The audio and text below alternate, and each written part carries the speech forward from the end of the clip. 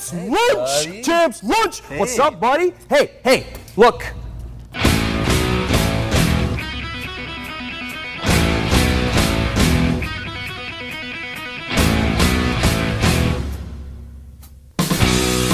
Hello and welcome to Champs Lunch, a Schmoedown podcast from the host of Some Like It Scott.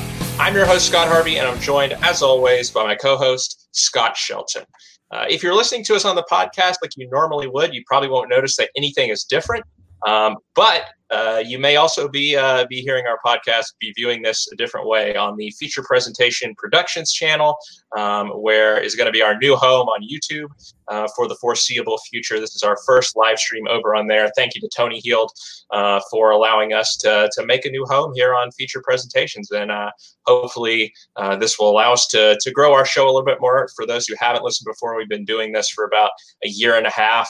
We're on all podcast apps. If you want to go back and check out what we've been about the past, year and a half or so, you can do that. But a new era begins tonight, and we have a lot to talk about with all of the trade news, transaction news, all of that going on. And if you're in the chat, please, say some stuff in the chat, discuss with us. I'll ask for some feedback at certain points in the show. Let's have a good show. Scott, how are you doing? I'm doing pretty well. It's been a long few weeks, not just because of the quarantine, but with work. But I did have a project in today and looking forward to a weekend where I don't have to think about work at all. And no better way to start that weekend than talking about the Schmoedown. I think I've watched about 4 matches across the both competitive, singles teams matches that we're still getting from back before the pandemic started, as well as the exhibition matches to catch up and get ready for the podcast. But I can say that I'm fully caught up and ready to talk about anything and everything that you have for us today, Scott. How have you been doing? I'm doing good. First of all, Leo's here. Hello, Leo. I've been doing good. Just trying to keep up with everything that's going on in the Schmoedown the past couple of days. I mean, yesterday alone was pretty chaotic, and we'll get into that stuff here in just a minute. But the deadline is officially closed for you being able to drop players. So hopefully we won't have any breaking news or anything in the middle of the show. But maybe that would be cool, actually. But it would be. I mean, you also finished law school earlier this week, so give yourself a pat on the back. A bit of an achievement, but I talked about it Wednesday when I was on Fantasy Film Fights on this channel, so I don't think people want to hear me go on and on about it anymore. But you're right. Never mind. Why don't we get into the Schmoedown stuff, Scott? And let's start with these trades that have been going down, because I think that's what's on everybody's mind the past day or two. It's just been kind of watching Twitter, seeing what's going to happen. First off, yesterday, we got the word in the middle of the afternoon from Christian that there was going to be some sort of a big trade announcement on the Schmoedown Rundown. Seemed to be making a pretty big deal about it. So we hopped on the Schmoedown Rundown yesterday. At least I did, and watched. At the time you asked me, what do you think is going to happen? Who do you think this trade is going to be? And I just want to, toot my own horn a little bit, because I did say, I think Brandon Hanna is going to be moved because of what happened with the Intergeekdom tournament, right? We had the players come out who are going to participate in this thing, and the Den had 2 people in there. They had Saul and Ben Goddard, but they didn't have Brandon Hanna. And so it just felt like this was the kind of tournament that Hanna needed to be in. And therefore, he might demand a trade, right? He might ask to move somewhere so that he could participate in the tournament. And that's exactly what happened. He has been traded to the Burning Droogs, and RMB, Robert Meyer Burnett, has traded James White, his second-round pick, the player from the fan leagues, has not played a match yet in the Schmoedown, but well known from the fan leagues. Obviously, Burnett had a lot of stock in him, making him a second pick, and so this was the trade. White, of course, was supposed to participate in the Intergeekdom tournament, but then his name was kind of taken off the list. He's definitely not going to now that he's part of the Den. Scott, what are your thoughts on this trade? Who do you think got the better end of this? What do you think we can expect to see from both of these players for the rest of the season?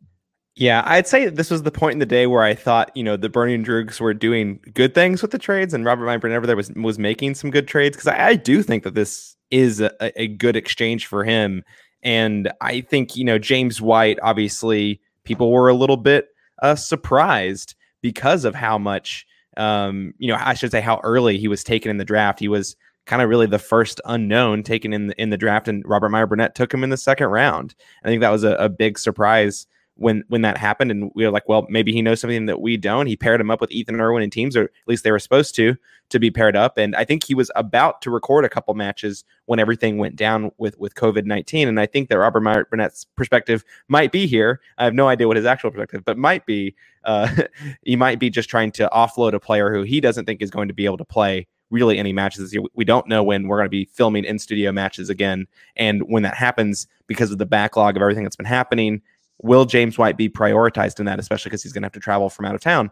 So I think it's a tough thing to kind of bet on, especially when you can take a known IG quantity in Brandon Hanna in return. And I think that is an overall good deal for Robert Meyer Burnett. I think Kate is taking a little bit of a risk on potentially a very high quality player, so she might still get some return, especially if they end up having, a singles competition online. Obviously, it's a lot easier to integrate people who are not in person in LA when you have an online tournament. So he might be able to be maneuvered into matches that way. But that, again, it's kind of all a work in progress and a little bit of a question mark beyond the IG and the Star Wars tourneys that we know we're going to be getting. So I think overall this is a good deal for Burnett, but I'll reserve judgment on his overall performance over the last 36 hours for the other trades that we talk about.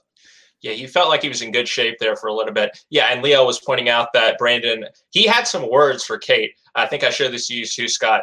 He may be taking a book from his team action friends with his heelish comments, I guess, or he was just going very hard after Kate. Probably because of what we were saying, right? Because she put her faith in two other players in Inner Geekdom, two players who have not proven themselves in Inner Geekdom, right? It's Saul and Ben Goddard. We don't know what to expect from these players in Inner Geekdom. Obviously, Ben has done pretty well in singles and teams so far, but Inner Geekdom is a whole nother ball game. And I did see some people suggesting that Brandon Hanna versus Ben Goddard would be a great first round matchup in the tournament. I hope so. Honestly, I hope so.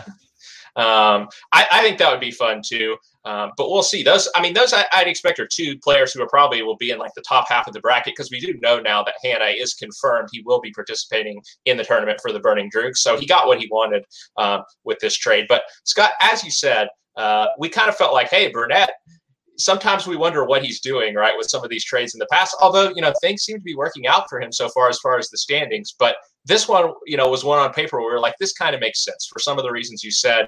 White, we don't know when he's going to be able to play, if he's going to be able to play at all this season, just because of the geography, what's going on with COVID.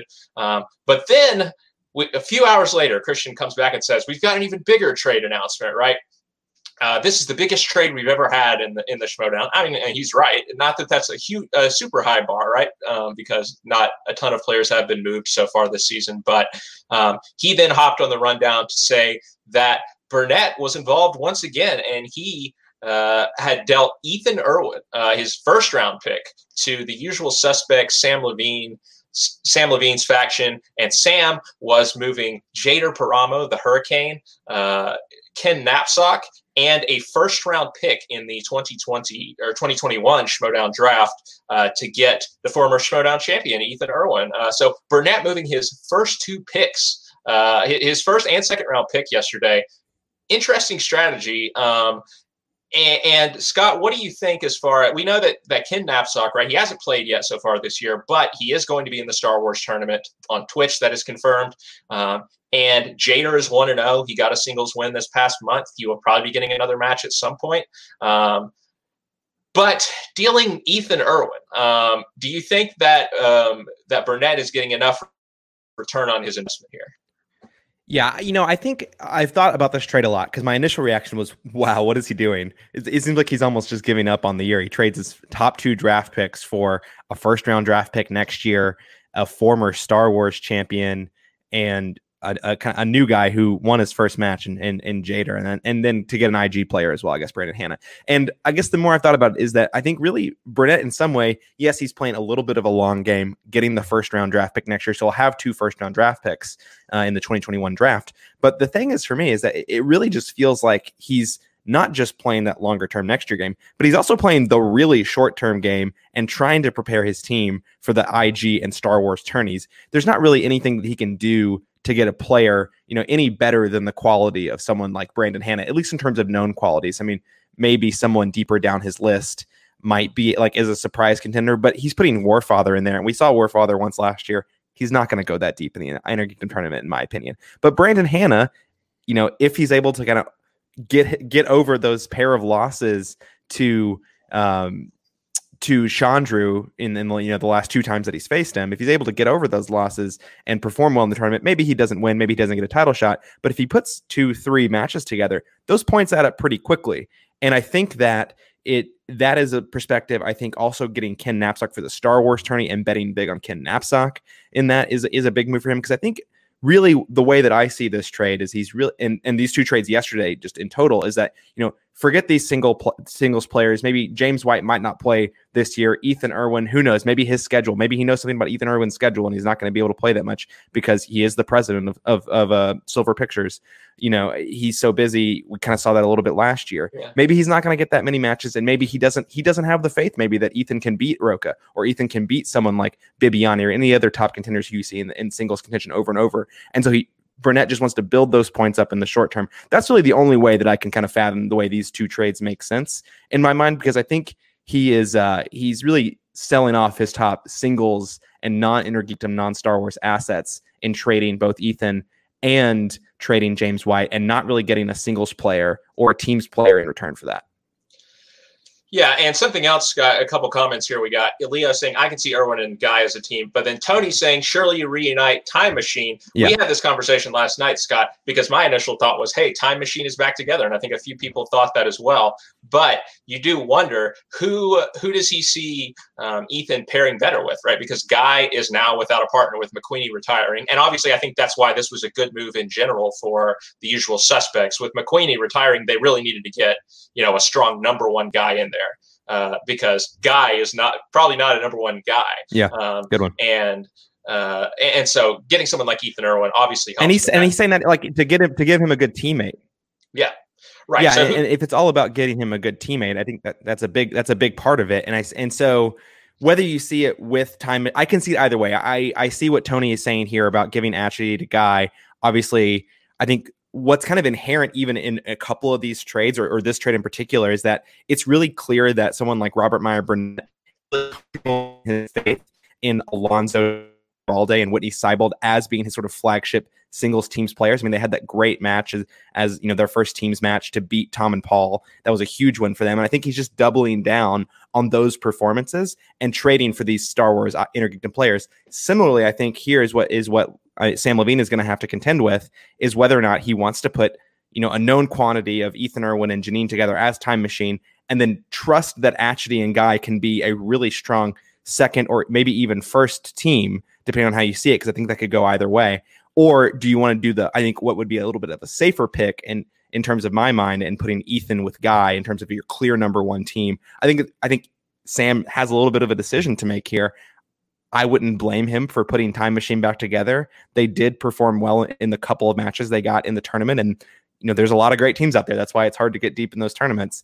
I don't necessarily think it's anyone, they didn't perform poorly or under expectations even. They just didn't have a kind of a 50-50 match go their way. And then trust that Guy can kind of channel Atchity's pure movie knowledge that some people have compared to the likes of William Bibiani or Drew McQueenie and channel that with, a little bit better strategy and a little bit more gameplay and kind of direct that team in that direction. I can see it either way, and I'll be interested to see what Sam ultimately does. Yeah, that is a good point, pointing out that Atchity is part of the usual suspects, because I think he's a solid enough player to where, like you said, Scott, you could see it going either way, right? And I think that both of those teams, whether it's Atchity and Janine, whether it's Ethan and Janine, Atchity and Guy, whoever it is, both of those teams could win some matches for sure. So I think this was a very good move for Sam Levine. And, one other thing about this trade is that he trades the draft pick, right? I think that's a smart move because we don't know what the draft is going to be like in 2021 yet. We don't exactly know what a first-round pick means, right? Is it going to be everyone going back into the draft pool like we had this year? I mean, I think that's probably not going to happen. That would seem to be pretty drastic if we just said, all right, we're wiping the slate clean. We're going to start anew again next year. If it is, then this is probably a good call for Burnett. Mm-hmm. But, if it's, hey, we're going to say you can protect 5 players or something and everybody else goes in the draft, well, then a first round pick, probably you're not going to get someone the quality of an Ethan Irwin. You might not even get somebody the quality of a Jader Paramo, for example. So that might honestly not even be that big of an asset for Sam to deal. Ultimately, we'll have to see how that plays out. But if you're in the chat, tell us, if you haven't shared, tell us what you think about this trade. Was it as lopsided in Sam's favor as we seem to think? But Scott, one more trade to talk about here, and that was the one that went down today, right? And guess who was involved with this trade? Just guess. I think it might have been Roxy. Actually, yes, it was Roxy. Yeah, I know. That's the joke I was going for. Yeah, Roxy was involved in this trade, trading with, guess who? Robert Meyer Burnett. Yeah. Burnett, I think he's going to just have a completely different faction by the end of the season. It will be interesting to see whether any of the players that he drafted are actually going to hold on. But, we kind of talked about this, Scott. We don't exactly know if he knows fully what he's doing, but he is an agent of chaos for sure. And he is shaking up the league with all of these moves. But this trade, he is dealing Josh Cavedo, who is an unknown player that we have not seen yet. I don't know too much about him, but I was looking at his social media today, Scott, and he was posting a lot about Star Trek and Star Wars. So it looks to me like he's probably either a Star Wars and or Inner Geekdom player. If anyone in the chat knows more about him, feel free to share that. But he has been dealt to Roxy Stryer, and Roxy has dealt JTE, Little Evil himself, to Robert Meyer Burnett. I mean, I think that personality-wise, JTE and Burnett are probably a decent match, but I don't know in terms of, this is kind of the same question we're asking with James White, even maybe on a bigger level, because JTE has voluntarily, in the past, stepped away from the Schmodown, right? Saying, I'm moving to Wisconsin. I'm not going to be able to participate anymore. And it was a shock when Roxy drafted him at all. But Scott, I don't know if you saw this. There were some comments going on in the Facebook group between Roxy and Jeff Snyder about this, because when this came up, Scott, you mentioned to me, you said that I think this might have been a dig at Snyder, because obviously, to go back to backstage this week, Snyder made some comments about maybe not being particularly happy with Andreyko as his partner after what happened in their last match against Who's the Boss. Andreyko missing some questions that Jeff felt like he should have gotten right. Particularly Rose Tico. Particularly Rose. And so we kind of wondered, or you kind of wondered, if this was Roxy with a little bit of a dig at Jeff by trading Jeff's old partner, the person that Jeff said to Roxy, hey, I want you to draft him. I think JTE's actually going to play a match. He's going to be able to. But then trading him to Burnett and picking up Josh Cavedo in return. And I believe a third round pick was also dealt in this trade. But Scott, what do you think about this trade? Do you think we will see JTE this season? And if he only plays one match, do you think it will make it a worthwhile trade for Burnett in the end to deal someone that we really don't know much about? Yeah, I think that this is interesting because I do wonder, looking at this, we don't know much about Josh Cavedo and whether he is going to be a Star Wars or Inner Geekdom player, like I said. And so I almost looked at this as if Roxy knows something about this Cavedo guy, actually knows that maybe he's a really good player in Star Wars, is she making a sort of Kaiser-esque move to get a top 2 Star Wars players in her faction? Because obviously she has the current Star Wars champion in Alex Damon already in there. If she knows that, hey, this Cavedo guy actually is probably going to run this Star Wars tournament if he gets in there, if he even plays Star Wars, is this kind of a move, again, like Kaiser drafting Parker and Smets, to say, hey, we're going to lock this belt down. We're going to make sure this one belt will stay within our faction, whoever wins it. That's just one way I looked at it. But Scott? So my perspective is kind of exactly that. I think that the Burning Droogs and Robert Meyer Burnett, I mean, they traded yesterday for their Star Wars, for their Inner Geekdom players. You got Brandon Hanna, you got Ken Knapsack. If this Josh Cavedo guy is someone who could play either or both in Star Wars or Inner Geekdom, I think this makes sense for Roxy. And then the other option here, once you get down to a second person for Inner Geekdom, is Jared Habon. I mean, that's the person who really caught my eye as the other person you could put into the Inner Geekdom tournament. That makes a lot of sense. And I think that trade for Roxy makes a lot of sense. I just don't know if it makes any sense from R&B's perspective. He's making a dice roll that of some sort of online singles or teams tournament, because the whole logic beyond just Jeff Snyder telling Roxy to draft JTE, back in January, was that there was going to be a Boston live event, and JT would go and Snyder would go, and they would be two of the people who play in the live event, whether it's probably not as the Patriots, but JT would be there in some way, whether it's in a team, and Snyder would have a singles match. Like something would happen where those players would be playing the match. But that's probably not going to happen this season now, even if we're able to come back and tape live matches. As much as I would love for the live event in Boston where I live, I don't think that's happening. So I'm not sure that I see the value in this trade as much as I've tried to see the value in some of the other trades that Burnett has done over the past 2 days. Yeah, and I think that Roxy obviously is someone who is in need of some points, right? And in need of some points quick, because her faction is in the lower half of the table right now. She is struggling a bit. But, another question mark is Alex Damon, right? Because so far, the Rockstars do not have anyone that is confirmed for the Inner Geekdom tournament. However, I would be surprised if, like we're saying, that if Alex Damon isn't in the Inner Geekdom tournament, because obviously he isn't going to be in the Star Wars tournament, so it would make sense for him to be in the Inner Geekdom tournament. And we could potentially see Jared Haven as well in the Inner Geekdom tournament. Like you said, I think he's still a solid enough player in Inner Geekdom to where he could get himself into that tournament and maybe have to do one of the play-ins, but regardless, I think that he's a solid enough player to get himself in that tournament. So we will have to see whether what Roxy is going to do as far as this tournament. Maybe Josh Cavedo isn't someone who makes an immediate move into the tournament. Maybe she does go with these other two players in her faction. But regardless, I think that JTE, like you're saying, is a huge question mark, and maybe RMB is just playing checkers and the rest of us are playing chess, because he's made some interesting moves this year. Obviously, he dealt Claudia Dolph. I think we had some questions about Claudia and whether she was going to be, maybe she was a secret weapon, because, we hadn't seen anything from her. She was getting traded around a lot, and she kind of wasn't too impressive in her match with Warfather. So it seems like RMB probably knew what he was doing there with that one. And his faction's doing well, right? As long as you're getting the results, it's hard to question the managerial tactics too much. Tom Dagnino perhaps being the best example of that, of getting results. And so we're not going to look too deeply into it. But yeah, if you're in the chat, again, tell us what you think about this trade, Cavedo for JTE. Who do you think got the better end of this? Do you think we will see JTE this season? Let us know what you think. But with that, Scott, with the trades out of the way, obviously we may see some more. Well, I did want to say one more thing about you were saying how Roxy needs points and Robert Burnett is performing well, but they have the same number of points right now. Oh, okay. Roxy has fewer wins because she did get the live event, the live event. Well, not just live event, but the Inner Geekdom KO, which is 4 points, and she just barely eked out the win this week. We'll get to that match. And so she was kind of in need of points, to be fair, but it is funny. You can really collect points very quickly.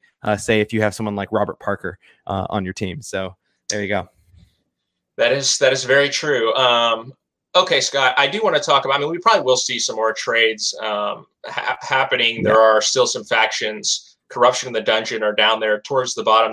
They might consider making moves, but we probably. Also, Sam's team only has 6 players. He probably needs to collect, whether he's trading for people or just picking people up that are currently free agents. There's going to be some moves that need to be made there, and I see Koi probably making some too, just with the fact that Mara is kind of out of commission for the foreseeable future. Right, and that was one thing that I wanted to talk about next, Scott, which is free agency. I think we will see some people pick people up off of the free agency, because obviously trades involve a lot of negotiation, whereas you have a lot of players who are out here that all you have to do is talk to them, do some negotiating with these free agents, and you can add maybe somebody's an ace in the hole out there. There are plenty of people out there, and a couple of people, Scott, just looking at the free agents list that so first of all, someone who I think is pretty much a guarantee is going to be picked up just from what I've seen on social media is Sabrina Ramirez, who is of course co-host with RB3 and Ace Cabrera, who are both in the league on the Meaning of podcast, everything over on the First Cut channel, and is someone who has sort of gotten herself into the SEN crew before all of this went down.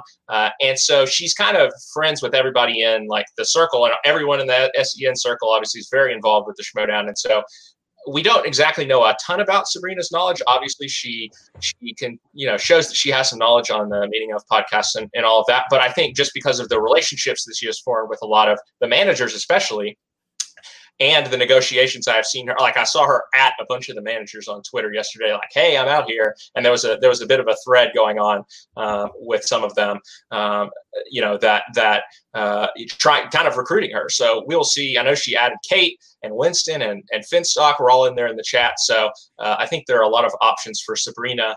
And then, so I do want to point out, Leo says Jonathan Harris is potential. I think that we could definitely see him. He had one singles match and was defeated, but obviously he had a really good run in teams with his brother. So maybe he's somebody that, is a good teams player you can throw on a team with someone else. Scott Mance is another person who is out there, right? Obviously a Schmoedown legend. We haven't seen him for a while.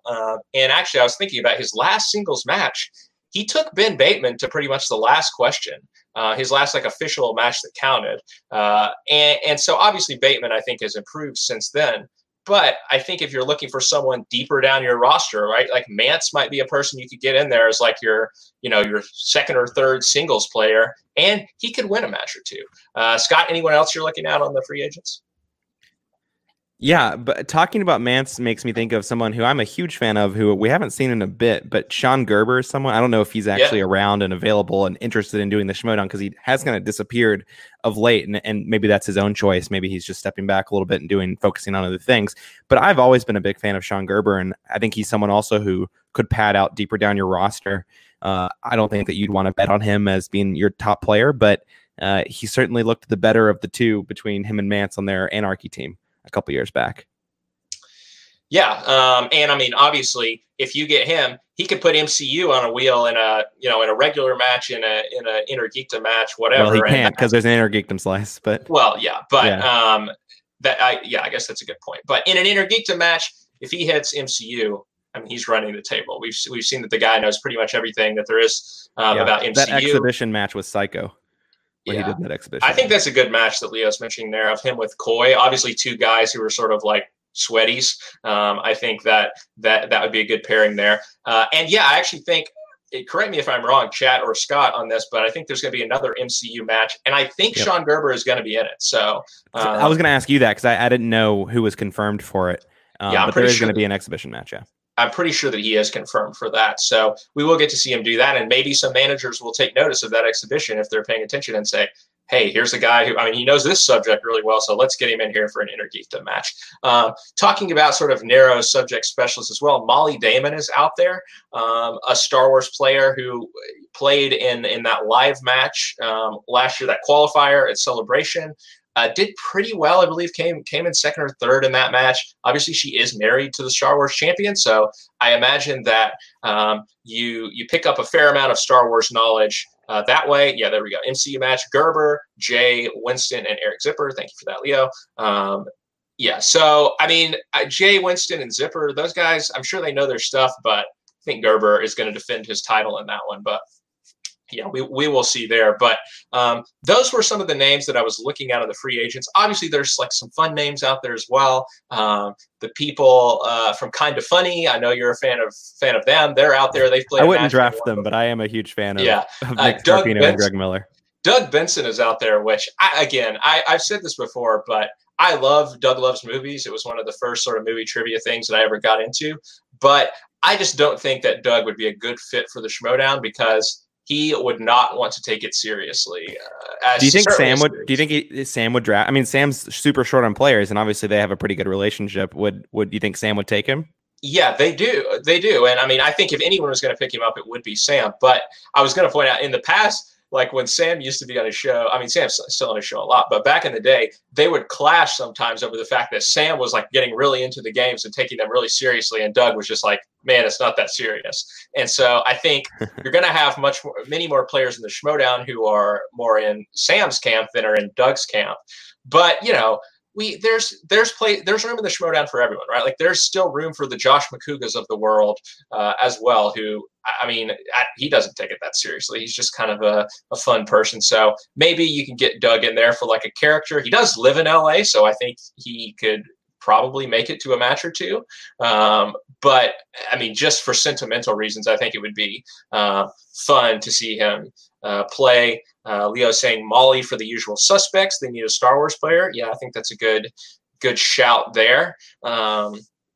And yeah, you know, with the Star Wars tournament coming up as well, the only person that we know is confirmed is Ken Knapsack. So I don't know if all of the players have been confirmed and we just haven't heard, or for example, like if there's still some spots open, if somebody goes out there and picks Molly Damon, can they put her right in the Star Wars tournament and maybe get some points right there? That might be a consideration as well. Maybe. I was just looking at the rosters earlier today just to see who I think from each faction would go. And I think Leo's bringing up a good point that the Usual Suspects doesn't have a clear Star Wars player, probably one of the few teams that doesn't.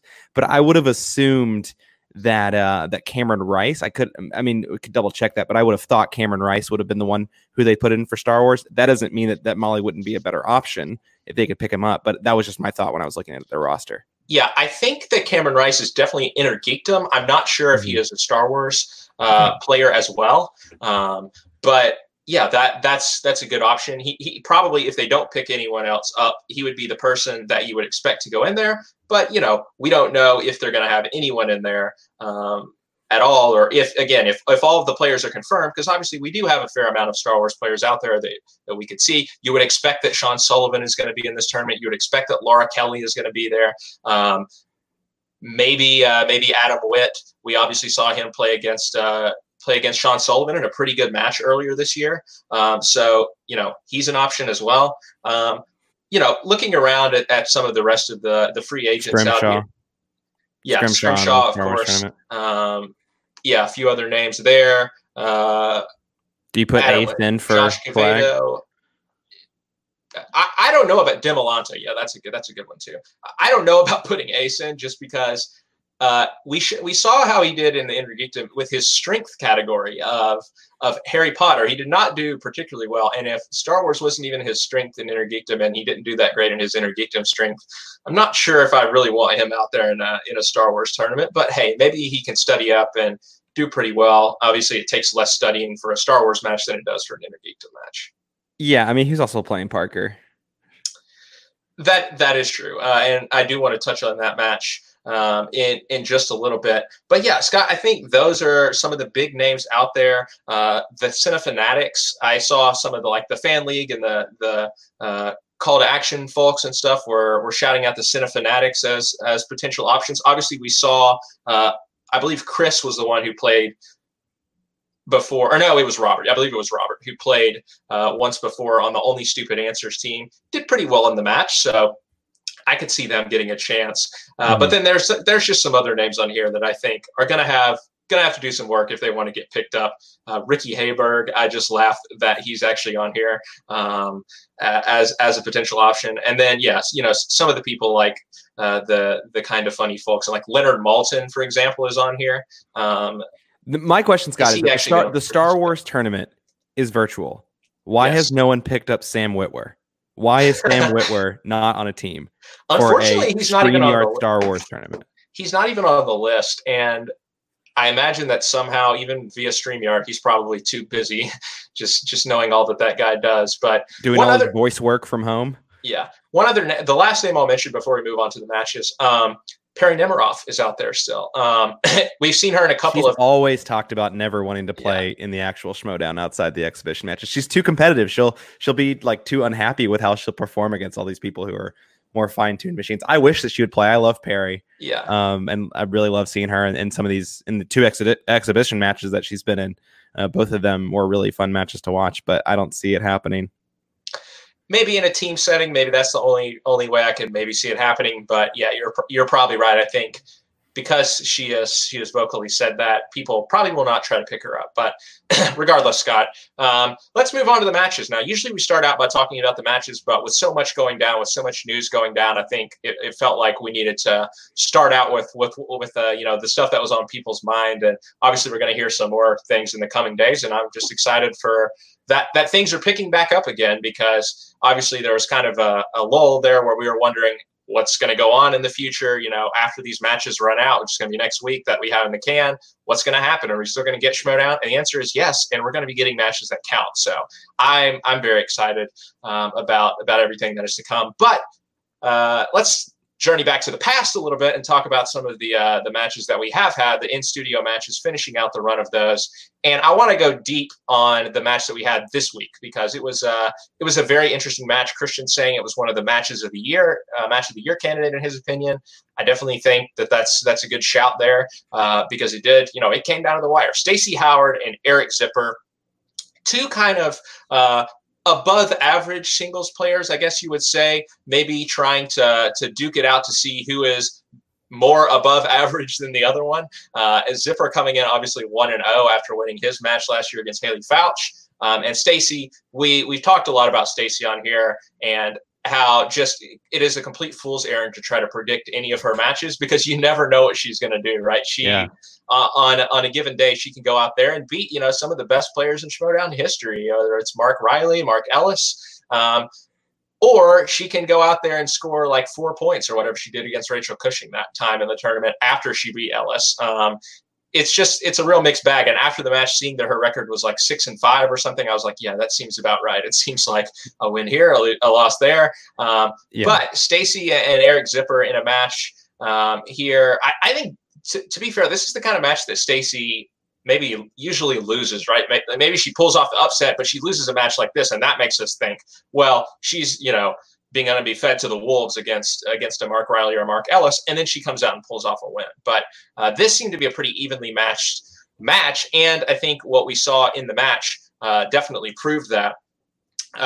And Scott, I want to talk about something that happened in the first round, I believe the second question of the match, because it was an interesting challenge that we have never really seen before, I don't think, in the Schmoedown.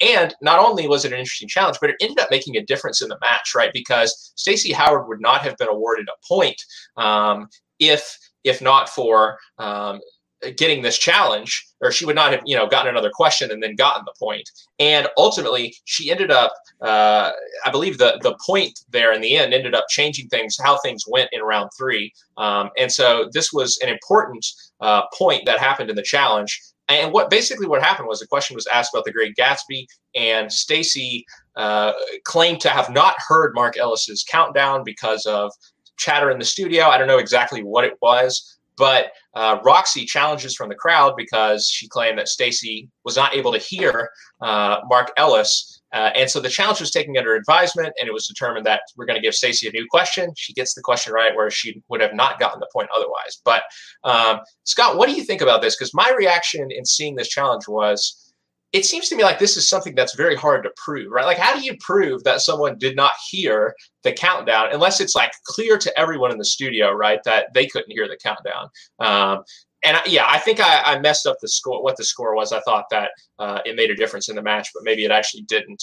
But anyway, it was still an interesting challenge. It could make a difference in a future match. But like I was saying, how do you prove that someone didn't hear something, right, unless it's just apparently obvious to everyone in the studio? And just the way that Stacey's reaction was, it didn't seem like she was challenging that hard when it happened. It just seemed like she was like, I ran out of time. I guess I wasn't paying attention or didn't think of it quickly enough.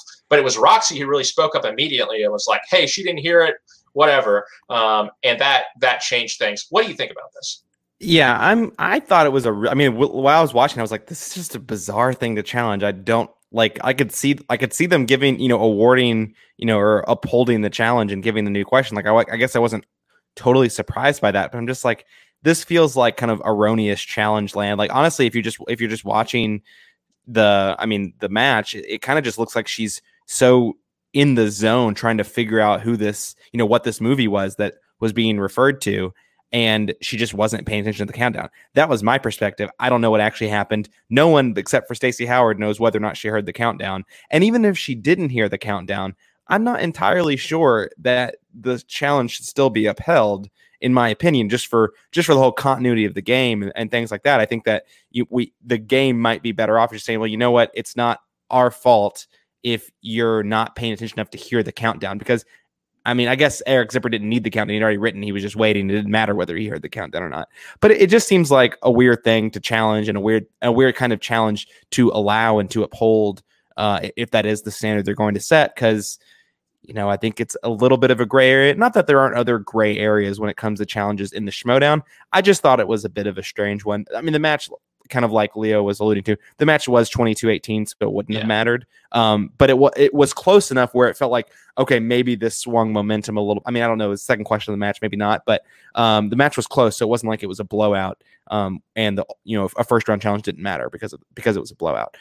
So yeah, I thought it was weird. I was kind of surprised they upheld it, regardless of whether she heard the countdown or not. It just seemed like they maybe were just a bit caught off guard by the challenge, and we're just like, all right, well, like, I guess she didn't hear it, so we'll give her a new question. But I get Zipper's frustration. I don't know if it stuck with him over the course of the match, but obviously in the moment he was like, I don't really understand why this challenge was upheld. But, oh well. Yeah, but I mean, as we're talking about here, maybe this is a good place for a manager, right? And Roxy showed that she maybe had some good managerial skills here by listening to what Stacy said. Stacy was like, oh, I didn't really hear it. But again, like we were saying, didn't seem like she was immediately going to challenge it. But Roxy steps out and immediately was like, hey, we're going to challenge this. And it works out in Stacy's favor. So I think good managing there by Roxy, good tactics. And I do wonder if this will set any kind of precedent for the future, right? Like, well, will someone who maybe is even more tactical than Stacey Howard, if a question comes up, they think of it like at the last second and can't write it in time, will they be like, oh, I couldn't hear it? Because obviously there is a lot of crosstalk that goes on during these matches. I think it would be a pretty fair claim sometimes to be like,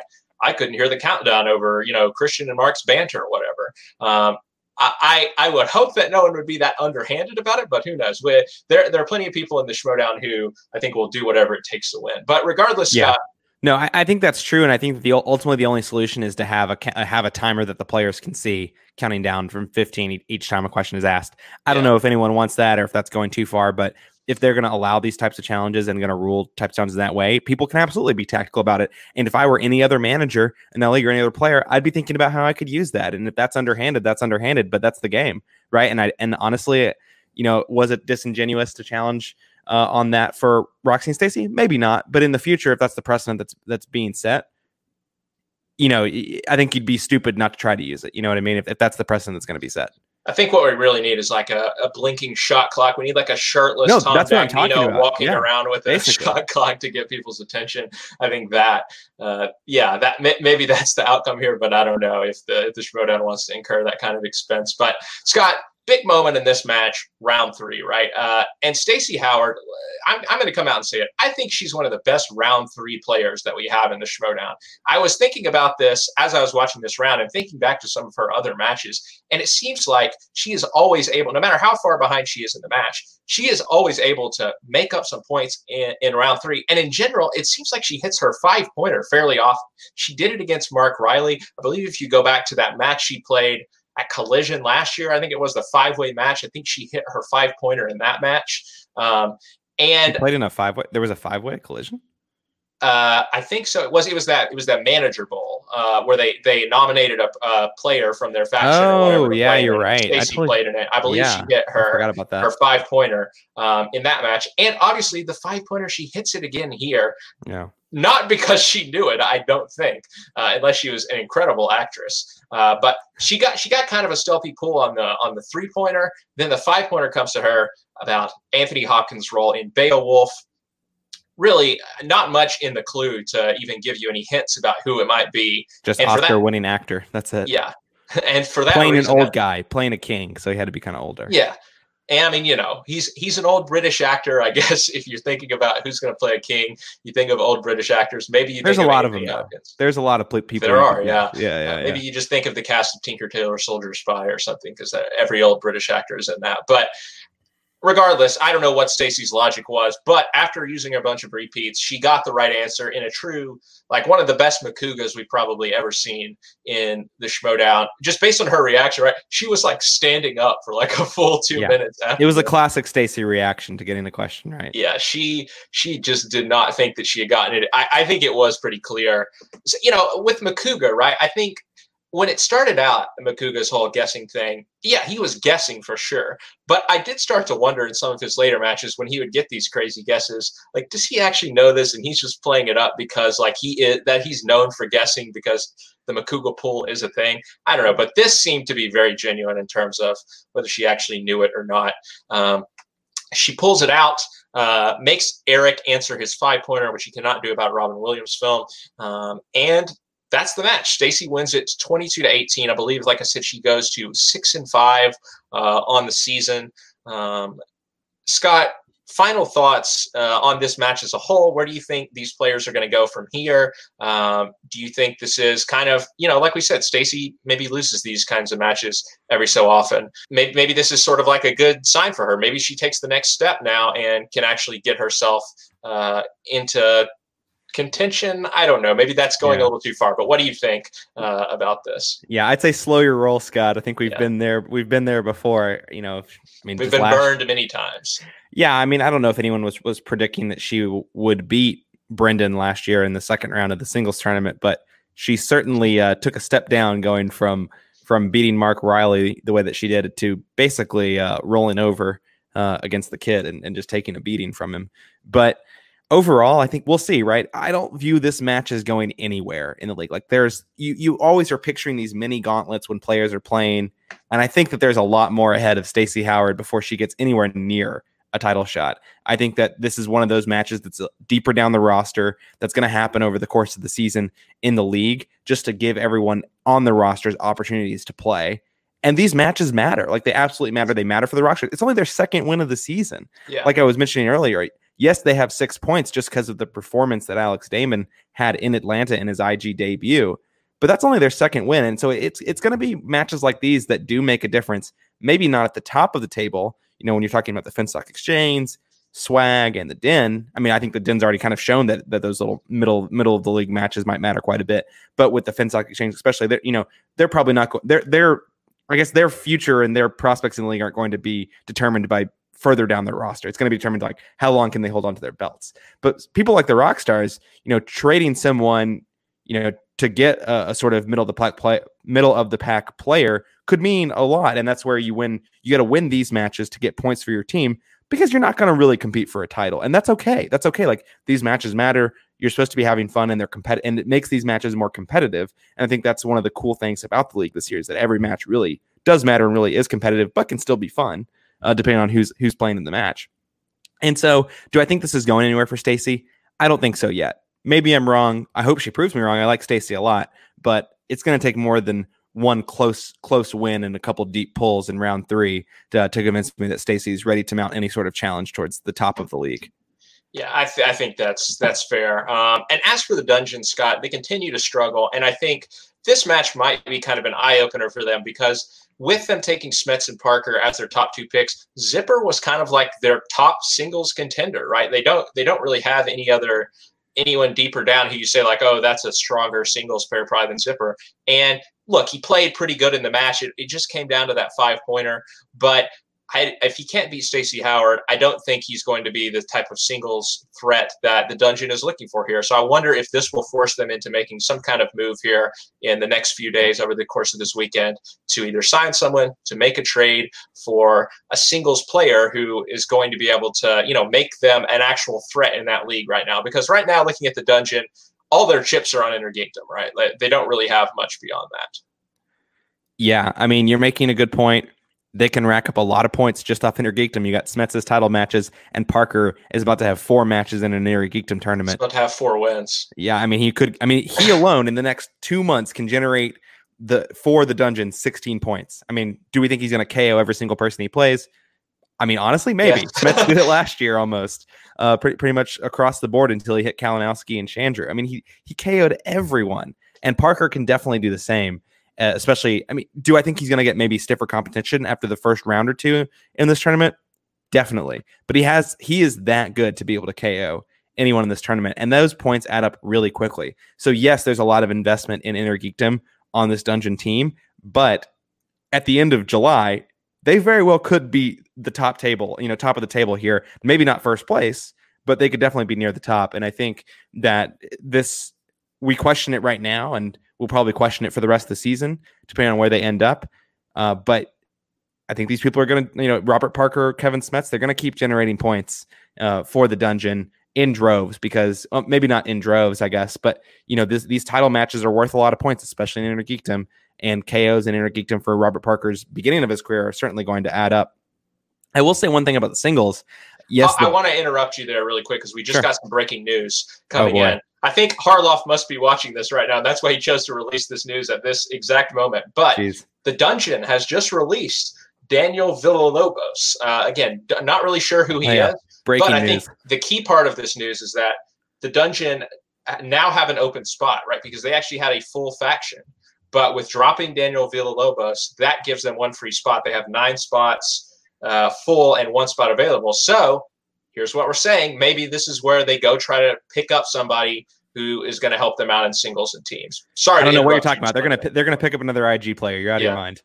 No, but what I was going to say about singles is that yes, they had some. The Butcher Boys didn't work out for them in their match against the Pride.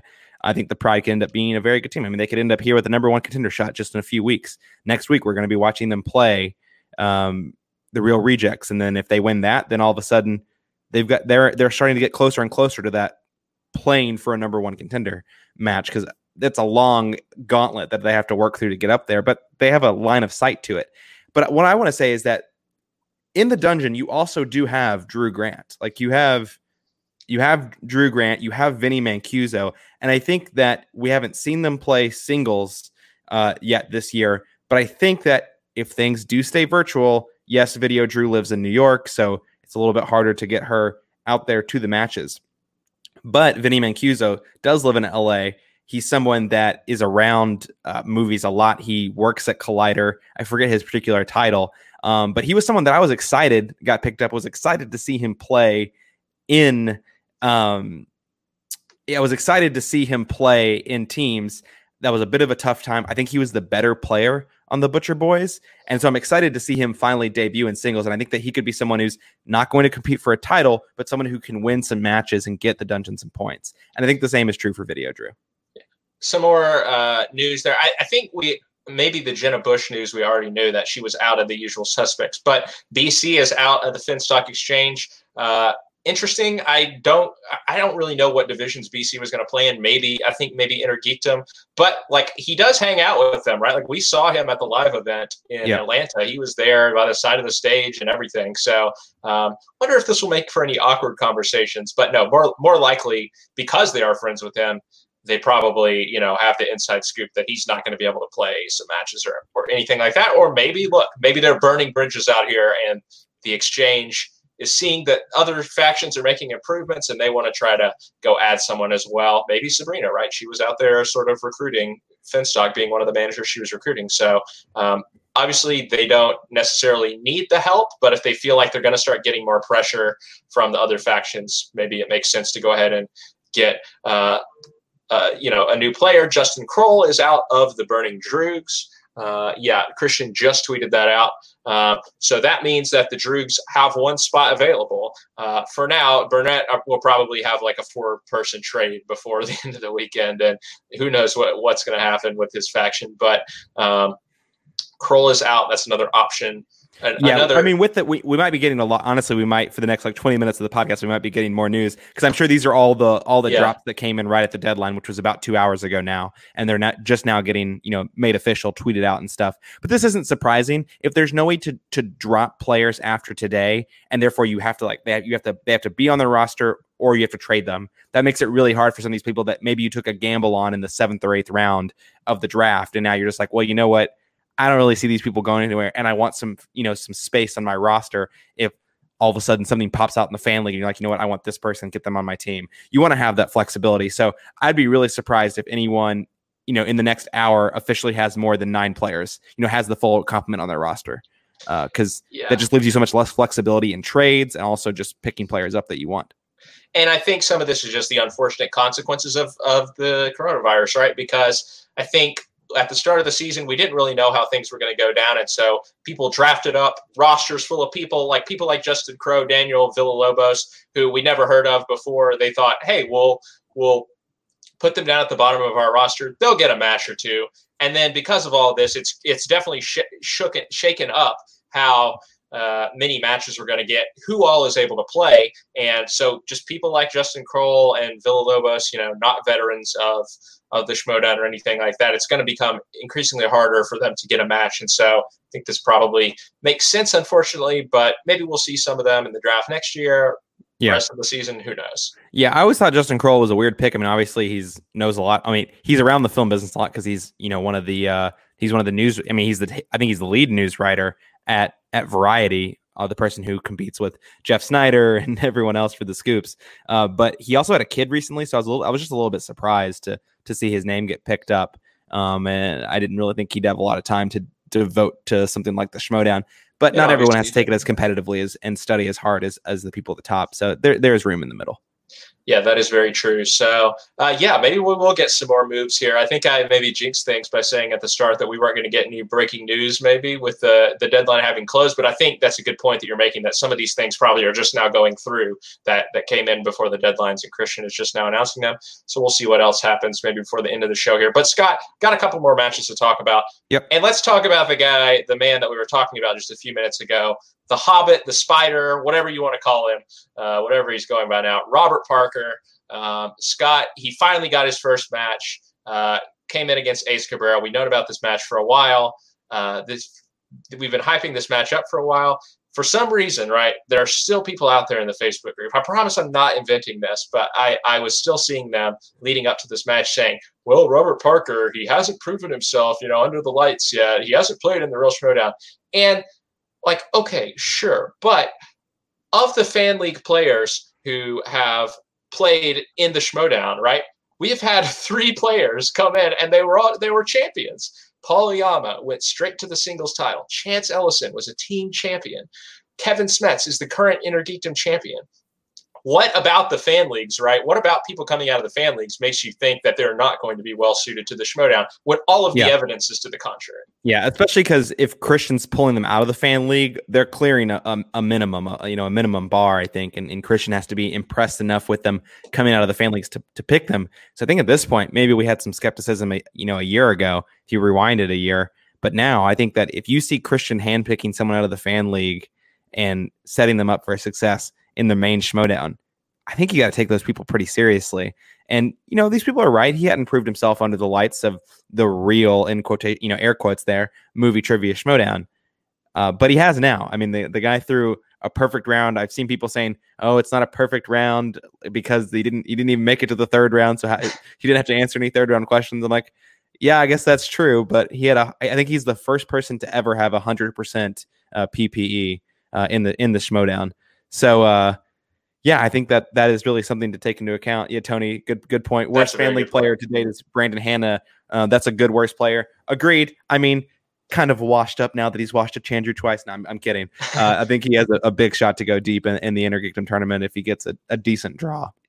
But overall, I think that at this point, if you're getting plucked from the fan league, I know it's a little bit different now with the draft, and so managers can choose their own players out of the fan league, so it's a little bit different. But anyone who might have been handpicked by Christian or has the Christian stamp of approval to come into the Schmodown, they're going to be pretty good at this point. Yeah, and talking about the fan leagues too, I don't know exactly what the eligibility is going on for free agents right now, but I know on Call to Action tonight, and I think they just went live over there maybe, they are going through the fan league players and basically talking about who they think needs to get picked up in the Schmodown. So I do wonder if the managers see someone in the fan leagues, if they go and see Jake Marangoni is insanely good at movie trivia, which he is, and he's not on the spreadsheet, the list or whatever, but could one of the managers go and say, hey, I know he lives in Australia, but if we're going to be doing this online, I want to pick Jake Marangoni because he's going to compete with anyone in the league, honestly, at this point. Scott, are you angling to get picked up? You trying to get on the radar? I'm certainly not there yet. But I wonder about the eligibility of some of these players because there are a lot of good fan league players out there that I'm sure a lot of the managers would probably like to have over, to be quite honest, over a lot of the people who are on the free agents list. So I do think still a lot of it, though, and this I think we have to think about when you're putting players further down your roster, is that it really is important to have personalities on your team. If they're not going to be your top players, if they're not going to be the people who are out there competing for championships, they need to have a personality enough to convince Christian that they need a match. Like you have to have something in your back pocket to say, hey, Christian, this person's not going to be competing for a title, but I think that they should get a match. And here's X, Y, and Z reason, especially with the potentially compressed number of matches we're going to get over the course of this year that aren't, competitive for a title type matches. So if you're picking a random person out of the fan league to be someone further down your roster, now maybe not, maybe you're picking them to be at the top of your roster, but if you're picking someone to be further down your roster, I think you need to make sure they're a known quantity within the Schmodown so you can say, hey, Christian, this person really needs a match, and here's why, even if they're not going to compete for a title. Yeah, I think that's a very good point. But okay, Robert Parker. He has this match against Ace. I said to you before the match, right? I called the shot. It wasn't a super bold claim, I don't think, if you've ever seen Robert Parker play in a match. Scott, you don't really follow the fan league, certainly not as much as I've seen Parker play, though. That's what I was going to say. But even you had seen Robert Parker, and you knew what he was about. So I said before the match, I was like, he's not missing a question in this match. And yeah, he did. He had, I mean, I think it's fair to say it's a perfect game. Like, if you don't get all the way to the end solely because your opponent just doesn't have the quality, then I don't think you could really fault them for that. It's just the people like finger wagging and saying, no, he's not the best ever yet because he didn't have to answer a third round question. It's whatever. The guy got 100% PPE, and if you want to call a perfect round or a perfect game something different, that's fine. The guy got every possible point that he could, and I think he might be the first person. Maybe Smets did it last year at Spectacular. I can't remember, but I think it's an interesting pot. Yeah, Leo correctly saying Harry Potter did Ace no good here. I do want to go back to that in a second, but Tony saying players being entertaining and not there to win at all costs, they'll never do well. Yeah, Tony, I certainly don't know anyone like that in the fan league. Certainly not anyone who is in this chat right now who goes for the entertainment. But yeah, if you're talking about good characters, Tony Heald, ladies and gentlemen. Yeah, there it is. So it did happen at Spectacular last year. Yeah, that's what I was thinking it might have. Yeah, and Ellis did it against JTE and lost. There you go. So talking about was that a title match? How's that possibly 100% PPE and lose? The only potential way you do that is if you bid. I don't know how that's possible. I think that match went to sudden death, but regardless, well, then he didn't get 100% PPE. Anyway, it doesn't matter. I'm not sure what that comment was referring to, but regardless, Parker or Ace, like Leo said there, he gets Harry Potter, right? So he misses the Harry Potter question in round one, which I'm not a Harry Potter guy. Scott, you felt it was a pretty easy Harry Potter question. Some of them were, not all of them. Not all. Well, yeah, but talking about the round one question though, he misses the he misses the round one question, and then he spins Spinner's Choice right in round two, and he chooses Harry Potter, and we were like, oh, I don't know about this, right? Like, if he can't get the round one question, that was fairly easy. Is he going to be able to, do well in this category? And the answer was no, right?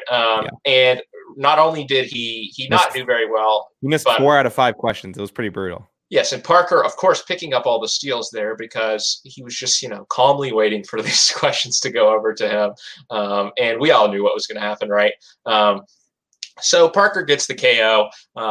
He's going to have a bigger challenge maybe in whoever he plays in his next match. But Scott, at the end of the show, after we run through these other matches, I do want to talk about the tournament. And do we think there's anyone in this tournament who's going to challenge Robert Parker? Because I think right now, obviously Kalinowski's in there, I guess, too. But right now, I think that Parker and Kalinowski are certainly the favorites, and I'm not sure that there's a clear third person there, but we can talk about that at the end of the show. But talking about the other couple matches here, Scott, nothing too groundbreaking went on, but we did see a teams match that I was interested in between Rogue 2 and the Wicked.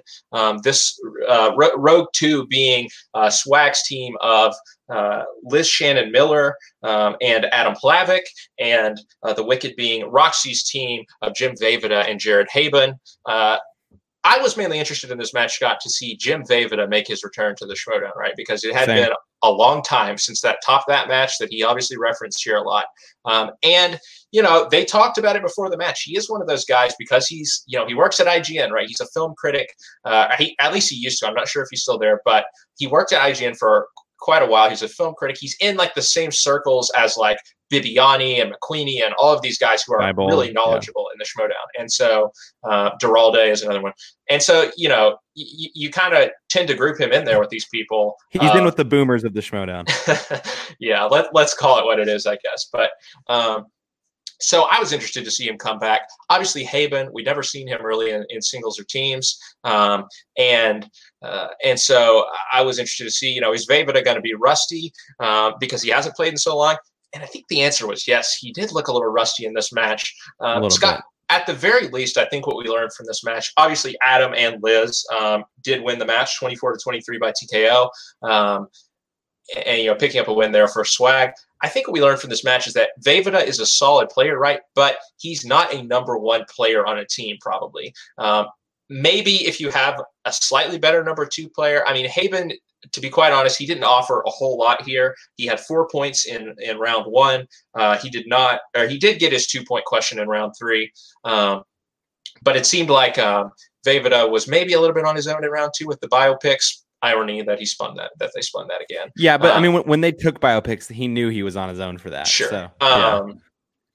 But I just don't know if Vejvoda is strong enough. I don't think he is. I mean, he's not as strong as a Bibiani, a McQueenie, a Duralde. I don't think he can anchor a team. And I think that's what we saw in this match, at least not until he has a stronger second player. Like when he was on Top That on IGN, like Eric Goldman, he's on the free agents right now. He was solid though. Like he was better than Jared Haben was.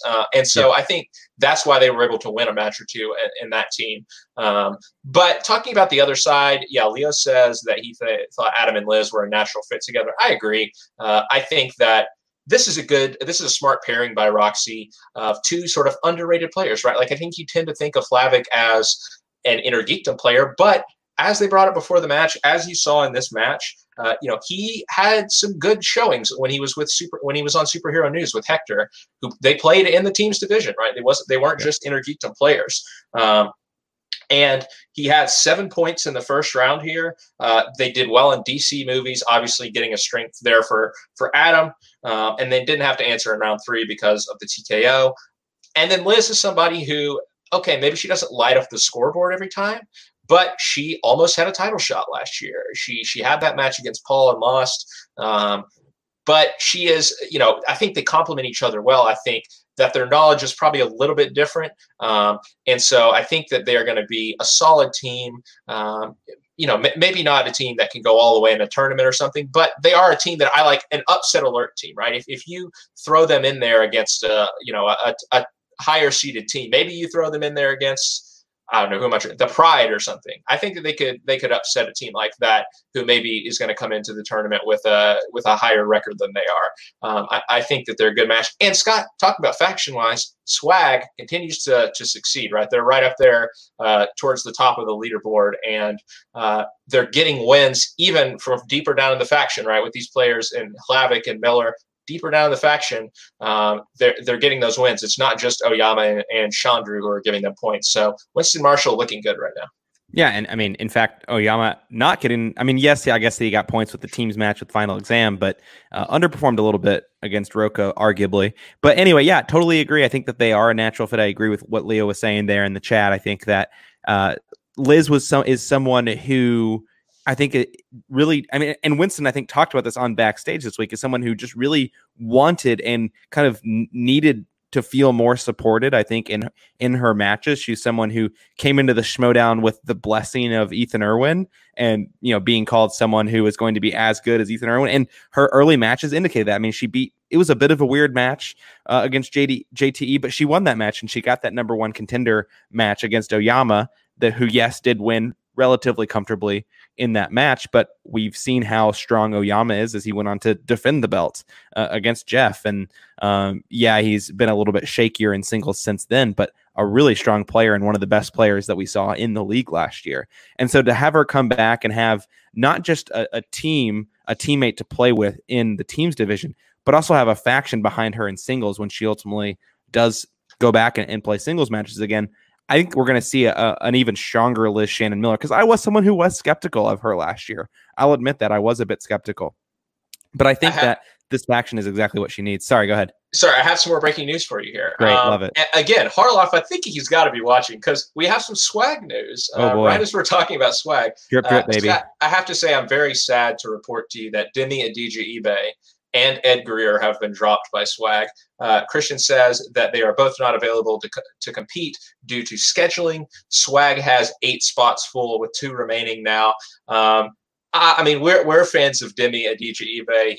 He's one of the best people for content wise on the internet. So I was hoping that he would get another match down the line, because he is fun. And he didn't have a bad showing in that match against Liz Shannon Miller. Yeah. But I understand scheduling wise, he is involved in a lot of surprised. things. He writes for TV shows. He's got podcasts and stuff like that. So not a surprise. Ed Greer, I believe he works at Screen Junkies, or I've seen him on some stuff over at Screen Junkies before on movie fights and stuff like that. He's getting dropped as well. So Swag with some spots opening up. Again, we talk about they're doing really well. Maybe this is a chance for them to maybe put some pressure on the Finstock Exchange. They still have a comfortable lead at the moment, but I think Swag right now is one of their biggest challengers. I agree. I think that's absolutely right. And I don't know if I have too much more to add other than to say, I think Liz Shannon Miller is someone to watch this year. I think with the support of a close faction and a strong manager that I like Winston, I believe is, I think she could really make some waves and kind of reignite sort of the excitement that she kind of generated with her, mini run at the start of her career last year. I agree. I think we will. This was definitely not the last we will see of her. I think she's going to make some noise. Scott, talking about another singles match we got, Claudia Dolph against Warfather. This was quite a match. Claudia Dolph, obviously, she was like the intriguing one coming into this match because she'd been moved around so much. We wondered, without her even playing a match, we wondered what's up with Claudia Dolph. Like, is she actually? Do people know something that we don't know about her? Is she going to be an ace in the hole? Right when she eventually got moved to Corruption, which is where she ended up after all these trades. Is she going to be somebody who can get a win for them? And she didn't here. Right, she went up against Warfather, someone who we had only seen in Inner Geekdom. Kind of like Haben. We had a question mark about how they could do in singles and teams. Yeah, Leo brings up a good point. She did sweep musicals, which clearly was a strength of hers in round 2.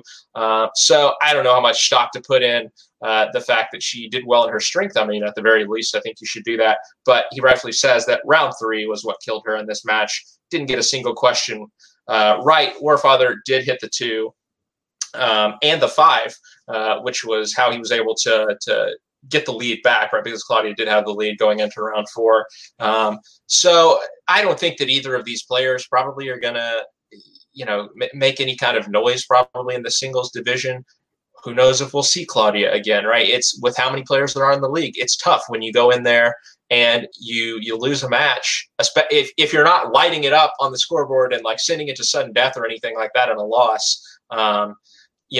Who knows what's going to happen with you in terms of getting another match. Yeah. And Leo, I was going to say that Leo is right that Warfather is now going to play Brett Sheridan in a match, which should be full of character.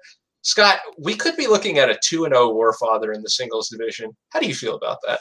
We could be looking at a 2-0 Brett Sheridan. How do you feel about that? We could be looking at a 2-0 Brett Sheridan. Look, like that, the match, like do I favor Warfather over Brett Sheridan? Yes, marginally, I guess. Like Claudia and Warfather both scored 4 points. Brett got 4 points in round 1. I don't remember what he got. It's been a while. But yeah, like this match is definitely one of those that I was describing, an entertainment focused match, not meant to light up the scoreboard. And I'll give him credit. Warfather does that. Like, even if he lost, maybe he probably wouldn't have got another match, but he's the type of player who's going to get another match of the people who lose their first matches because of the character that he brings, especially so when he wins. And then you can put him up against someone like Brett Sheridan, who I think Christian was just probably struggling to find a second match for him. But I mean, let's be honest here. I think that, people love Brett Sheridan and they love the fact that he is undefeated right now, despite not knowing very much about movies. So I think Christian knows exactly what he's doing here. Yeah. He's putting him up against an opponent against whom he has a chance to go to 2-0, right? And he has a chance to keep this, like, the banter going. If he can beat Warfather, obviously this magical run is going to come to an end at some point. But I think Christian, again, like I said, he knows what he's doing. I think he's giving Brett a fighting chance in this match. Against someone who, won a match, but kind of like Brett, not sure where they're going to go from here. Totally agree. And that's why I say I totally see what's going on here. And it makes sense. You have to have these types of matches. Yes, I'm kind of rolling my eyes and scoffing a little bit, but the league needs these types of matches, and I'm happy that they're happening. Am I as into Brett as a lot of people in the SCN community are? No, but that's okay. I'll still watch this match and it'll still be fun. And I'm about it. It's absolutely, it's fun. Would I prefer to watch other players? Sure. But if a completely separate conversation that also goes back to maybe Jeff Snyder earlier this week. The league needs variety in the content that it's putting out. You don't always need to see the Finstock Exchange top 4 players doing death matches with Jeff Snyder and Mark Andreyko and Paulo Yama. You don't need the same 10 players just consistently playing matches. You need to mix it up, and I'm glad that the league exists on this end of the table too. Yeah, Zaflurton Flaus getting a shout out. I don't know exactly how the logistics on that work, right? Is the Flaus a different player than Brett Sheridan? I think Finstock is different than Bobby Gucci, so maybe. Yeah, that's a good point. It kind of works the same way. But who knows what Brett is going to do during his next match, but I'm sure it will be very entertaining. Scott, last match to talk about here very briefly is Brittany Young and Jader Paramo way back a few weeks ago at the start of this month.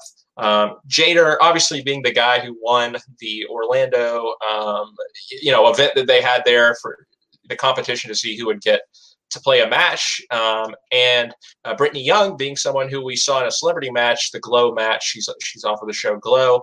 So a couple of interesting players here just with some slight experience to see what they could do. And it was kind of a back and forth match. Jader looked like he was strong in round 1. Round 2, he struggled with his crime questions. But then he was able to get his 3 there in round 3, and Brittany not able to pull out her tougher 2 questions there, the 3 and 5. So Jader getting the win. I believe it was set up who he was going to play next. And if somebody remembers who that was in the chat, you can tell. It might have been the Barbarian, but I want to say that maybe the Barbarian crashed his interview. But the Barbarian crashed a lot of interviews. I'm not sure who he actually was meant to be playing. We don't know if the fact that that Jader has been traded now is going to affect anything. Obviously, he's still not in the same faction as the Barbarian. So if it was the Barbarian, he could probably still play against him because Barbarian is in the exchange. But Jader getting a win, right? So I think we will see him again. And now that he's been the subject of a trade, I think that Burnett is probably going to be fighting for him to get another match, especially so that he can get something from this trade. Brittany Young, another one of those players like Dolph, where we wonder, if this was the beginning and the end of her career, right? Was this her swan song? Maybe. I think she is someone who might come back, though. We'll see. Yeah, it's always possible. It will depend on scheduling. But Scott, what do you think about Jader? Obviously, Barbarian, very impressive in his first match. Do you think that the Hurricane has a chance to give the Barbarian a run for his money if these two do meet, or do you think that the Barbarian is going to continue steamrolling people? Honestly, Scott, I think Barbarian is going to steamroll him. I think that he did perform well in round 1. He got 7 points, absolutely, which is better than his opponent and is better than some people have been getting. Although, of course, there's been the constant argument about whether or not round 1 is easier this year, which I'm just kind of tired of at this point. But he got 7 points in round 1. That's a pretty good score. But he thought he was good at crime movies, and he got rocked by that category in round 2. So I don't want to overweight that too much, because if you spin a strength on the wheel, all of a sudden things look a lot different in the match. But the Barbarian, even though we have besides the Jurassic Park exhibition match that debuted this week, we also really only have one data point. But I just have this sense that Barbarian is the type of player who's going to be competing for a title. Maybe that's just because everyone in the exchange has been walking around the Schmodown and saying, this guy's going to have a belt. Like, he's the next person to challenge for a belt that's kind of new to the league. So maybe I'm just getting influenced by that a little bit too much, but he just seems like the kind of person who doesn't really have a weakness. And I don't think Jader is that way. And so that doesn't always mean that the person without a weakness is going to win the match. Because again, you spin the right categories, you pick the right numbers in round 3, it can be your day. But I would definitely give the edge to the Barbarian. I think he's the type of player who could really put together a series of really strong performances, and maybe even a series of KOs, because he did get a KO in his first match to really rack up some points for the exchange further down their roster. Yeah, I agree there. Okay, Scott. I can't wait for him to play Goddard if that's who he ends up playing longer term. Yeah. All right, Scott. We had a few exhibition matches. I don't think we need to go through them one by one, but they were pretty fun matches. I haven't watched the Back to the Future one yet because I'm not a huge Back to the Future person, but it's a great match. I just watched it before the podcast. Okay. I do want to comment on the new releases match. A couple of things, though. First of all, I loved seeing how into it Paulo Yama was because, like, this was an exhibition match. I mean, there was a title on the line, right? A new exhibition title or whatever, a new releases title. But Paul was like really into it in a way that we don't even really see him into it like that in the Schmodown. So I thought that was kind of fun that he was obviously, pretty ecstatic about the match, and he won the match. So, but I do want to talk about in round 3 of this match, potentially, or round 5, I can't remember. Was it a 5-rounder? It was. Yeah, I don't know why it was, but it was 5 rounds. Potentially the hardest question that has ever been asked in the movie Trivia Schmodown was the question asked to Brendan Meyer about the film Just Mercy. And the question was, of the cast members in Just Mercy, how many of them have been in the MCU? And upon clarification, because Brendan asked the question that I think everyone had when they heard this, what are you talking about when you say the main cast members? And Mark says anyone who is listed in the opening credits of the movie. So what you are talking about here with this question is you're talking about knowing, 7 or 8 names at least down the line of who is in Just Mercy. And then you're talking about taking all of those names and moving that over to the MCU and 20 something movies where all kinds of actors pop up in small bit parts and everything.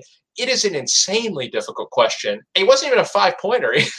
I believe. I think it was like a 3-pointer to try and balance that in the limited amount of time that you have. I think that Mark misinterpreted how the question was written. I think that the question was meant to ask about the 3 leads, right, of Michael B. Jordan, Brie Larson, and Jamie Foxx. How many of them have been in the MCU? The answer is 2. Jamie Foxx hasn't. The other 2 have. I think that was what the question was meant to ask, and Mark kind of got confronted with that, and he kind of just said something. Although, Tim Blake Nelson, I guess, was part of the answer. So I guess Mark was probably right about that. But like we've seen Just Mercy, Tim Blake Nelson, he has a decently sized supporting role in the movie. But again, if you're talking about getting all the way down this cast list, it's ridiculous what you're asking him to do on this question. And I don't think it would have made a difference. Go ahead. It wouldn't have made a difference in the end, I don't think. But I don't think so. Because Brendan, I think, was pretty far behind by the time we got to round 5. But just a weird moment that definitely stuck out to me. And Tim Blake Nelson, hard to remember, right? Because he was in the Incredible Hulk too. I know. So I did end up getting this question right, but because I just for some reason thought Rafe Spall had been in an MCU movie. I didn't know which one. I just had this feeling that Rafe Spall. So I got it right, but for the wrong reason, which I think is like the only way you get that question right. It's an easy mistake to make, right? Like I'm saying, because there are so many actors in the MCU, even popping up in like bit parts and stuff. It's easy to think of somebody like Rafe Spall, or like I'm trying to think who else is in that movie. But any of the people in the jail. What's his name? Rob Morgan, the guy who plays his neighbor in jail. Like you could think, sure, he was probably in a movie at some point, right? It's just there's 23 of them. They must have been in one of them. Yeah.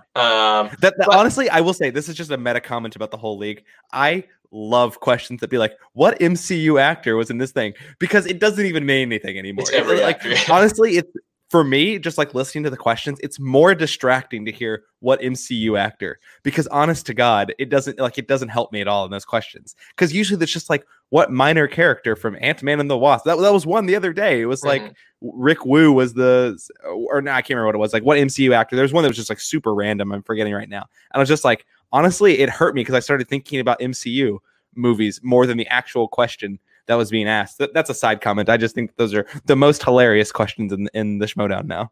Yeah, I agree, and especially in this context here. But Paul Oyama won that match. He took the belt off of Perry Nemiroff. Dan Murrell, I think he might be washed, Scott. Visibly, I will say, he looked visibly frustrated at the end of the match. He's not used to this type of he took back-to-back losses. Of course, he did also lose in the Champion of Champions match between him, Roca, Smets, and Damon, which was a fun and close match, I must say, Scott.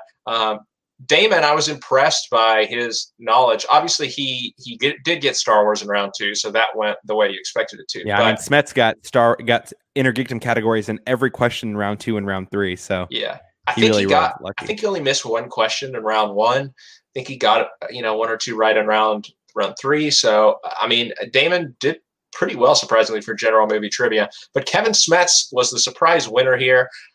I say surprise. At the same time, Scott, he got so lucky with his categories in this match, pretty much getting like inner geekdom categories all the way through in round 2 and round 3. And he did. Yeah. And so it's not, when you take that into account, it's not hard to understand why he won the match.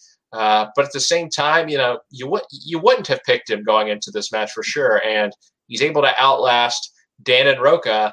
Do you think he considers playing a singles match at any point? No, I don't think he does. Maybe he considers going to Star Wars, but I don't even think that. I know that there's the whole talk around he's like wants to go into teams, but Kaiser's like, no, you can't. You just got to focus on Inner Geekdom as long as you have the belt. You can think about it if you lose the belt, but as long as you have the belt, you have to focus on that, which I think is the right move. I think it'd be the very, very much the wrong move to go into singles. Maybe he could do teams, but I don't think singles would be the right move for him. And I think that if anything, his mentality going into this match, I mean, he certainly has the ability to study for singles, right? Obviously, it's a much wider base. You have to cover a lot more categories and a lot more ground, but he has the ability to do it. We've seen what he's done in Inner Geekdom. He can take those strategies and methods and apply them to singles. Maybe not to the same success rate across every movie imaginable, but generally speaking, he can 80-20 it, not unlike a Ben Bateman or someone like that in terms of the study, and Mike Kalinowski even as well, maybe. And so he could do it. But I think as long as he has that Inner Geekdom belt, that's where his focus is going to stay. And you can see that from talking about his strategy in his interview after the match, talking about, my goal was to get 5 or 6 right in the first round out of 10. His goal was to get 5 or 6 right out of 10 in the first round, and then get lucky in rounds 2 and rounds 3 to win the match. And he did that, getting his questions in rounds 2 and rounds 3 that are going to be in his categories. But he did do a little bit better than 5 or 6 points. But to show you that was his mentality going into the match, it tells you where he's at relative to singles competition, I think. Yeah, that is a fair point, I think. But cool for him to get a win. He can always say he is the champion of champions, I guess, in the Schmodown after this match. But until next year. Jurassic Park match, Scott. We talked about the Barbarian not missing a question in his singles match. He also didn't miss a question in this Jurassic Park match. He ran the table and he was able to beat the defending champion again. Perry losing another belt. Sorry to say for Perry's sake that it hasn't been a great exhibition period for her, but it's been fun to see her. She's been close in both though. She got second place down to the wire at both. So yeah, Cody Hall, a little bit more of a distant third, certainly more than he was when he played Perry last year in that first match. But still, I mean, it's great to see Cody in a match. I love Cody. So. Barbarian, very impressive, though, in this match. I'm not sure there's much more to say than that because, these Jurassic Park questions are going to be rare when they come up in the actual Schmodown. But he obviously knows these movies like the back of his hand. I mean, he wasn't hesitating on any of the answers. No, he wasn't. And I will say, I think the thing that got me, Scott, and I know that you hadn't watched. Did you watch the match today? Is that what you did? I did, yeah. Yeah, no, I was messaging you when I was watching last night, and the thing that just really hit home, obviously with everything that's been going on in his personal life, actually getting to have his now unfortunately late wife come watch in the stream and actually come onto the stream before the match started. Obviously she was still alive when the match was taped, and then things have happened in the meantime. We obviously send our best wishes to him and her family and all their family members. But I mean, that really hit home because I wasn't expecting that at all when I turned the match on, and to see that in the first few minutes, but to know also what's happened since then was pretty tough to watch. Yeah, no, I totally agree. And I mean, I will say, as tough as it was to watch, I think this was like a nice tribute to have of her. Absolutely. Right? Like, with it happening so with the match coming out so soon after her passing away, for the reasons you bring up, it was great to have that tribute to her, and he'll always, have that documented of her showing up to root him on. So yeah, hard to watch, but I think a good thing in a good way. Yeah. There's hard to watch in a bad way, obviously, of course, but I want to be clear that hard to watch it in a good way. Absolutely. Back to the Future match, Scott. Like I said, haven't checked this one out yet, but you want to say anything about it? I don't care if you spoil. Well, yeah, I won't spoil it because I think it's worth watching because it goes down to the last question. I will say this much. Do you know who's in it? It's Boat is in it. I know that. Yeah, the Boat, because he wrote the book on Back to the Future. Frank Janisch, so you have a little rundown competition there, and then Kevin Smets, and oh my gosh, so it was supposed to be Mark Andreyko had to go out the last second, and Jay Washington came in apparently on like 4 hours notice. I will say this: Jay Washington does very well for having 4 hours notice on this match. He put in a very admirable performance. I will spoil it and tell you that he did not win, but he put in a very good performance to stay in there. And it comes down to the 5-point questions all around. And after the first person of the 3 that were left answered their 5-point question, anyone could have won. And it was a fun match for that reason. But watch it. It's worth it. I will. All right, Scott, last thing to talk about, looking ahead to the tournaments, right? Yeah. And particularly the Intergeekdom tournament, because we do know some of the players who are going to be playing in this tournament. And I want to go back to the question I brought up a couple of minutes ago. Obviously, Parker and Kalinowski are the 2 favorites here. I mean, I think he's going to do it. He may not miss a question the whole tournament, but that will be, I think, the bigger challenge for him. Will he miss a question or not? But anyone else in this tournament of the players announced who you could see giving either of them a challenge? Yeah, so I think that the trick question there is like of the players announced. I think that Chance Ellison is underrated. Obviously, Mike is always going to have more of the talk coming out of corruption, but I think Chance is someone to watch. We saw him perform really well, and I believe it was a 4-way or a 5-way that Chandru and Brandon Hanna were in, and he was right up there with Chandru and Brandon Hanna in that. And if he's actually, spending a little bit more time preparing for that. We don't know that he is, because obviously they have a title shot in teams right now. So we don't exactly know what the preparation is going to be for him or for Mike for that matter. Honestly, I'm really not sure what to expect on either front. So I think that they're just a little bit of a wild card. I think the more interesting thing to think about is the people who haven't been confirmed, even just of the people who are listed to compete in the tournament right now. I don't know if I'd go out on a limb and pick any of them over Parker or Kalinowski or Chance. But I think that there's some big question marks whether someone like Alex Damon at the Rockstars is going to be playing.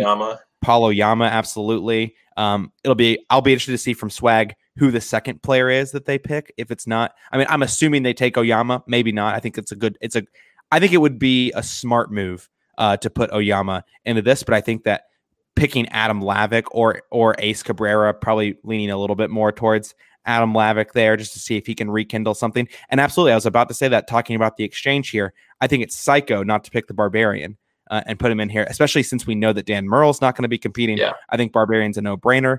I have no idea what his level of preparation is for it, but I think you're kind of playing with house money, throwing him in there. If he is as good as promised and does well, then all of a sudden you've got yourself a bunch more points. And then, giving Emily Rose Jacobson another shot is absolutely the right pick. We'll see how deep she is.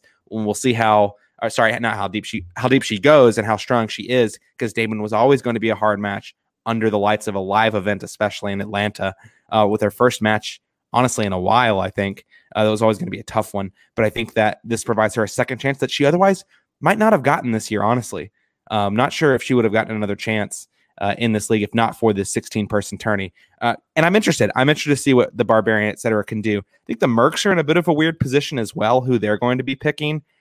I looked at the list, and honestly, no one jumped immediately off the page. I'm guessing Tim Franco is going to play, but I don't really know for sure, and honestly have no freaking clue who the second person is going to be.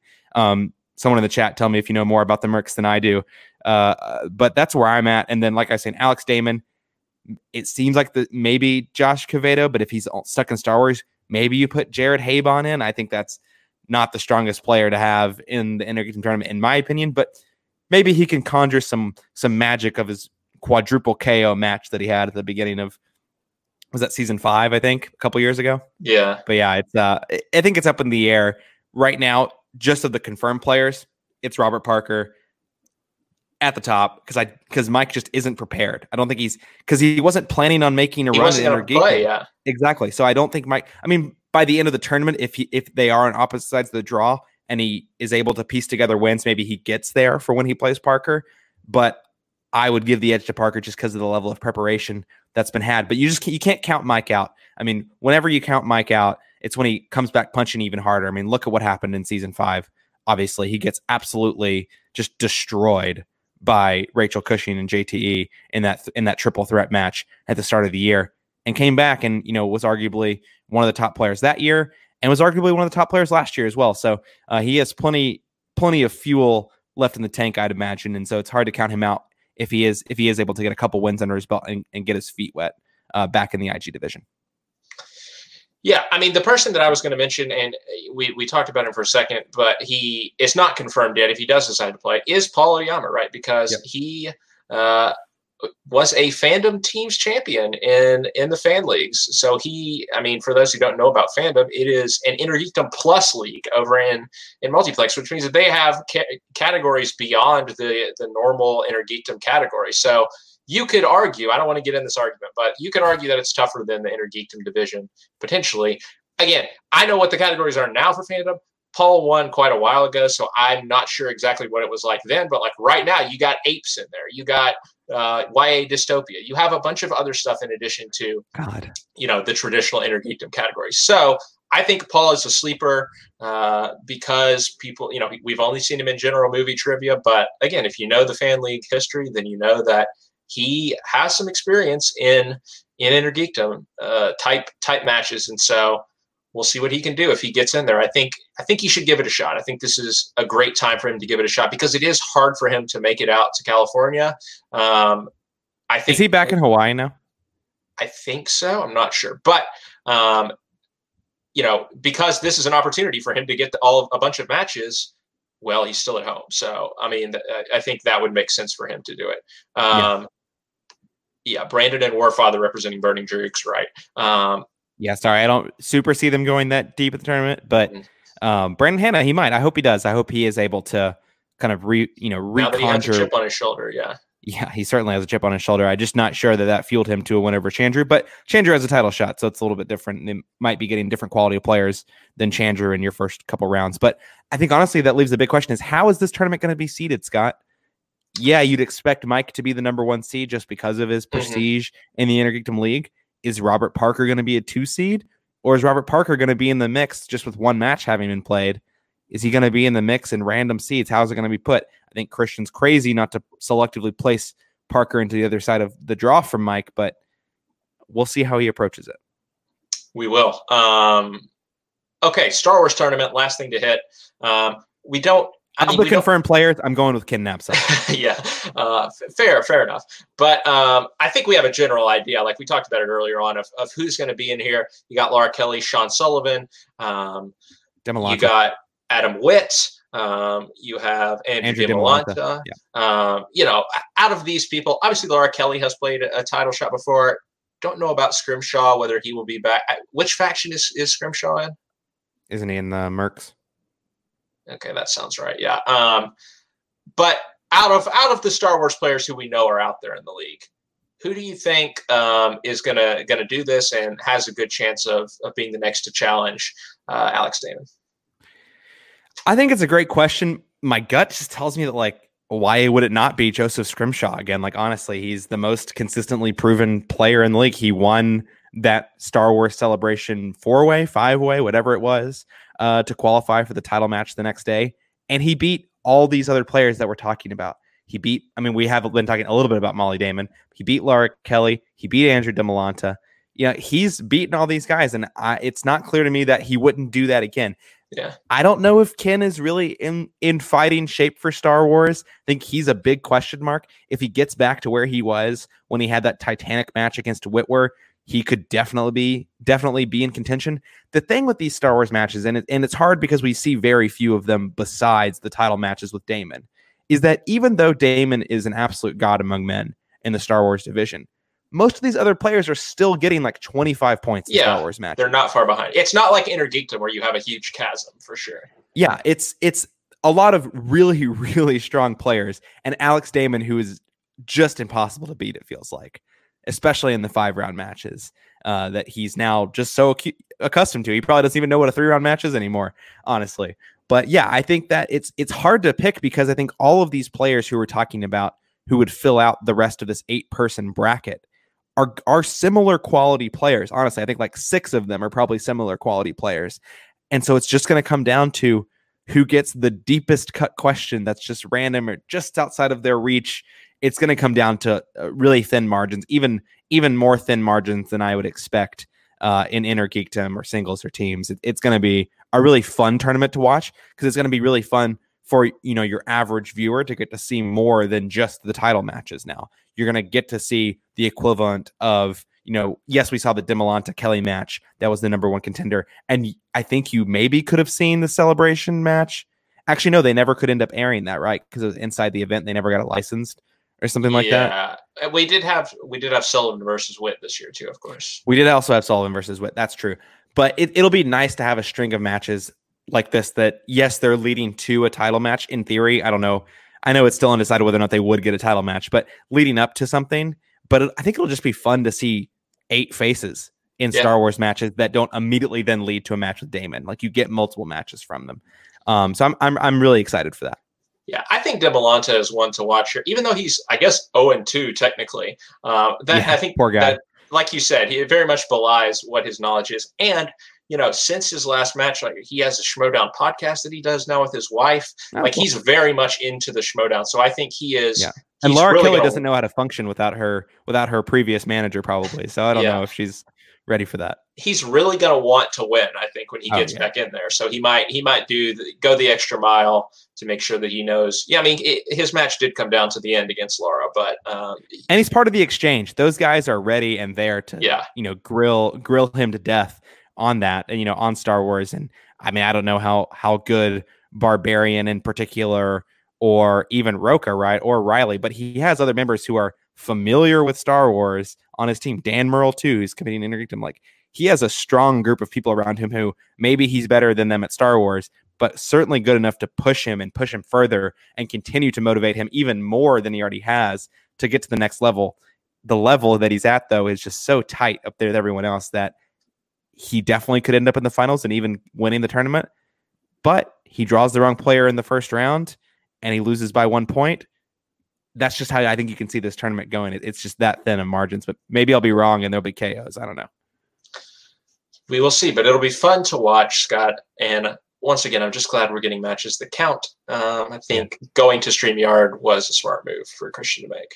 I agree. Yeah, we'll see how things develop. If things open up and after the end of these tournaments, they can go back in the studio. But longer term, I think they're to a point now where they're starting to plan longer term, months and months and months before they're getting back in the studio, even beyond these tournaments.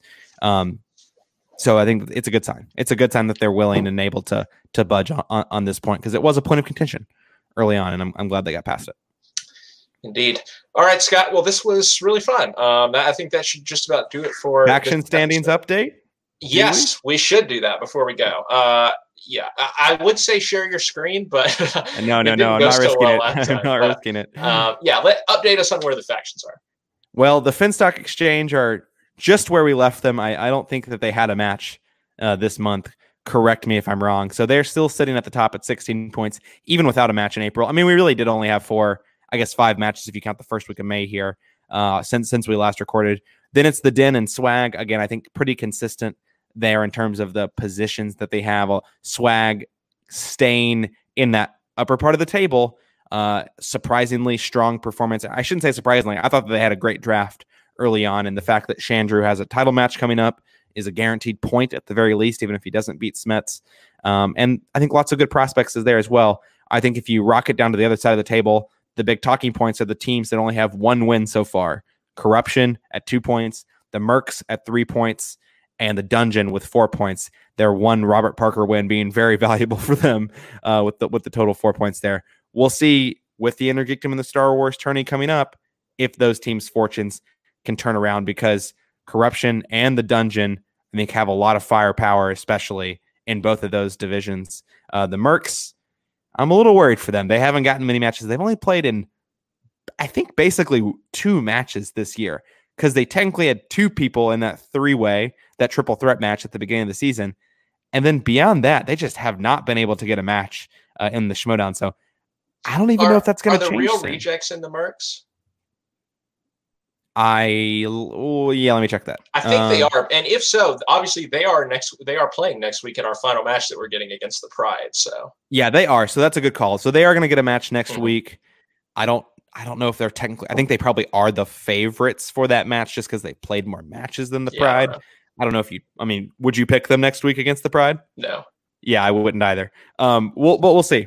We'll see if the heels can pull it out over there. But yeah, no, I think that they need to win that match. And right now, the real rejects is pretty much all the Mercs have going for them, because unless you put the Kid or William Bibiani in these tournaments, the Mercs aren't going to get a match for a while. Tim Franco, like I said, maybe going into the tournament, maybe not. I don't know. I don't know if he'd really be strong enough to win. Obviously, he's good with James Bond. We know that. He's going to be in the James Bond exhibition match, but that doesn't translate to points right now. So they need to figure something out there, or they might be really, honestly, a distant last place when these tournaments settle down. But overall, not too much movement in this past month in the Schmodown. The Rock Stars trying to gain a little bit of momentum, but stalling a little bit. Losing that team's match with Haben and Vejvoda was a bit of a setback. And I think Roxy really is trying to angle and figure out what to do with her faction, because honestly, as much as she's tried to point fingers at the Finstock Exchange and say there's problems right there, I think she's got a bigger problem with Jeff Snyder and her faction right now, causing trouble. We'll see if that all blows over as well, but it'd be ironic, I think, if she ends up having a big tumult in her faction when she spent most of the season trying to tell everyone how the Finstock Exchange is on fire internally. But we'll see how things shape up, especially a couple months from now when these tournaments are behind us. We'll obviously record again before then, but I think there's a lot of developments coming over the next few months and a lot of movement with these high point value matches. Indeed. Okay, well, that should do it. Thanks again for joining us in the chat. This was really fun. If you enjoyed the show, please throw us a like on the YouTube video. Leave us a comment. Do that type of stuff on the YouTube video, because obviously this is our first time over on feature presentations. And, if you like what we did here, if you like this live stream, we'll try to do some more. We'll try to, obviously we do this monthly, but if there's demand, we could do another episode. Maybe we'll do a reaction or something sometime. I don't know. Yeah. But the possibility. We should do a tournament preview, like an actual tournament preview when things get confirmed. We could do that. Absolutely. But so keep an eye out on the channel, and keep an eye out for everything else that's going on over here on this channel, because there's so much great stuff, whether it's the Trivia League on the weekends, whether it's fantasy film fights, all of the shows that they have during the week. There's just a lot of great stuff going on here over on feature presentations. So please check it out. There's something almost every night here. And please check us out everywhere. Links are in the description below for our podcast feed, our Twitter, and stuff like that. But Some Like It Scott is the podcast feed where you can find everything on Spotify, Apple Podcasts, wherever you get your podcasts. We also have our general movie podcast over there, of course, Some Like It Scott. Please check that out as well. We're still doing episodes every week. And so, yeah, and please, again, please keep your eyes out. We'll be posting and stuff about when the next Champs Lunch is coming. Until then, for Scott Shelton, I'm Scott Harvey. Thanks again for joining us, and we'll see you next time. Thanks, everyone. Hello, everyone, and welcome to a special stream of Champs Lunch. Last week we were here. We said maybe we'll do in a couple weeks or in next month, because we usually do these every month. But so much happened in the last week that we decided, hey, let's do another stream this week. And then on top of that, we have a really great guest who is going to be coming in here in just a minute to talk to us, and was just picked up this week actually in free agency. So we're excited to talk to him in just a moment. Before we do that, Scott, how are you? I'm doing well, Scott. What is this? Was this week 10? I've completely lost count now. What week we're in? Has it been that many already? It's been quite a few. It's been more than 2 months. I know that, but overall, if there was a lull at all in terms of the Schmodown that might have happened, through April, maybe the very beginning of May, boy, did things sure take off. Of course, last week when we were talking about all the things that we talked about on the show when it came to the trades that we saw happening, but then this week, things weren't done with the trades because free agency happened. Things were pretty crazy there. I think it was on Monday. And really now all we have to do is look forward to a Star Wars tournament, Intergame tournament, and a singles tournament. So things are back up and running again, it seems like, even though it's not in person, obviously, but back up and running. And we're going to be getting more than our fair share of content, and we have lots to talk about today. We do indeed. And we'll start by talking about free agency, and we'll have our special guest here. Scott, last week we were kind of speculating about who was going to be picked up on the free agents. We thought that maybe a fan league player or two would get picked up. Some names had been thrown out there. And to be honest, this guy who we're going to be talking to tonight, he wasn't someone that I think was on our radar as could be making it into the Schmodown, not because of his lack of ability, but because just his name wasn't mentioned. He's relatively new in the fan leagues compared to some of the other names that were circulating around. But when he popped up on on the stream with Christian, I was really happy because we have some history in the fan leagues, and so we're going to just welcome him in right now. The newest member of Corruption is here, Adam Collins. Adam, how's it going? Evening, gentlemen. It's going well. Had to set up shop in the bedroom because the wife is having a virtual wine night, but I am comfortable and happy to be here. Great. Yeah, well, glad you could find some space to do that. Yeah. But Get creative. Adam, how would you like to know that the first thing that Scott Harvey messages me after he sees your name come across the announcement that you're being drafted is not the right word, I guess, but picked up by Corruption is, OMG, I took a Schmodown player to overtime and it was sudden death. That was his first reaction, and he was pretty excited for you to get in there. Well, I appreciate the kind words, and yeah, Scott and I both had a really great debut in multiplex last year, and it was one for the record books for sure. And honestly, it's one of many competitive matches I've had in the fan leagues, as I'm sure you gentlemen are familiar with. Yeah, for sure. I'm sure a lot of people are familiar with your work in the fan leagues. You've played in pretty much most of the major leagues, and I do want to talk about that. But before we do that, let's go all the way back to the beginning, and let's talk about how did you first get into the Schmodown? When did you first become a fan of the Schmodown? Was it season 1, or did it take you a little bit to find it? How did that happen? So I dialed into the whole Schmoes network in 2015. With all the buzz building towards Force Awakens, I got hooked on Jedi Council at the time, and the rest is history. So the Schmodown came along with that later, and I naturally gravitated towards it. I've always had a real knack for trivia and a real obsession with it. So when the Schmodown really hit its stride in the second season and third season, it just was an addiction. And I've been just a religious supporter ever since. Been to every New York Live event. I'm an East Coaster, so. Okay. I would note your partner is here. Your former fan league partner, Brandon, is here. Long live Weird Density, indeed.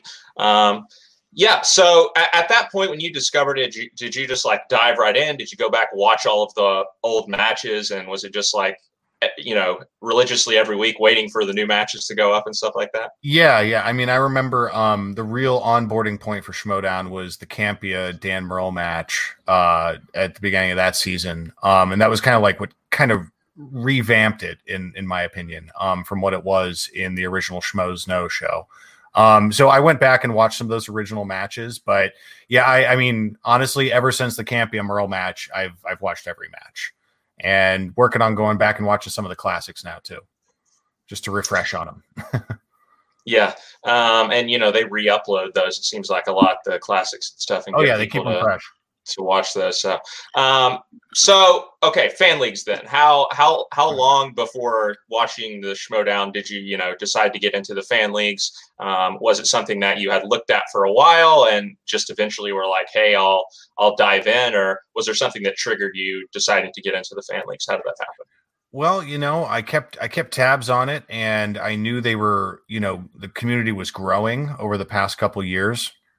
And a lot of us who play along at home, obviously want to get in and mix it up and see how we do with other hardcore film fans. So it was about picking my time. After the August New York event, met some great fan league people there, and they gave me some good advice on how to get started.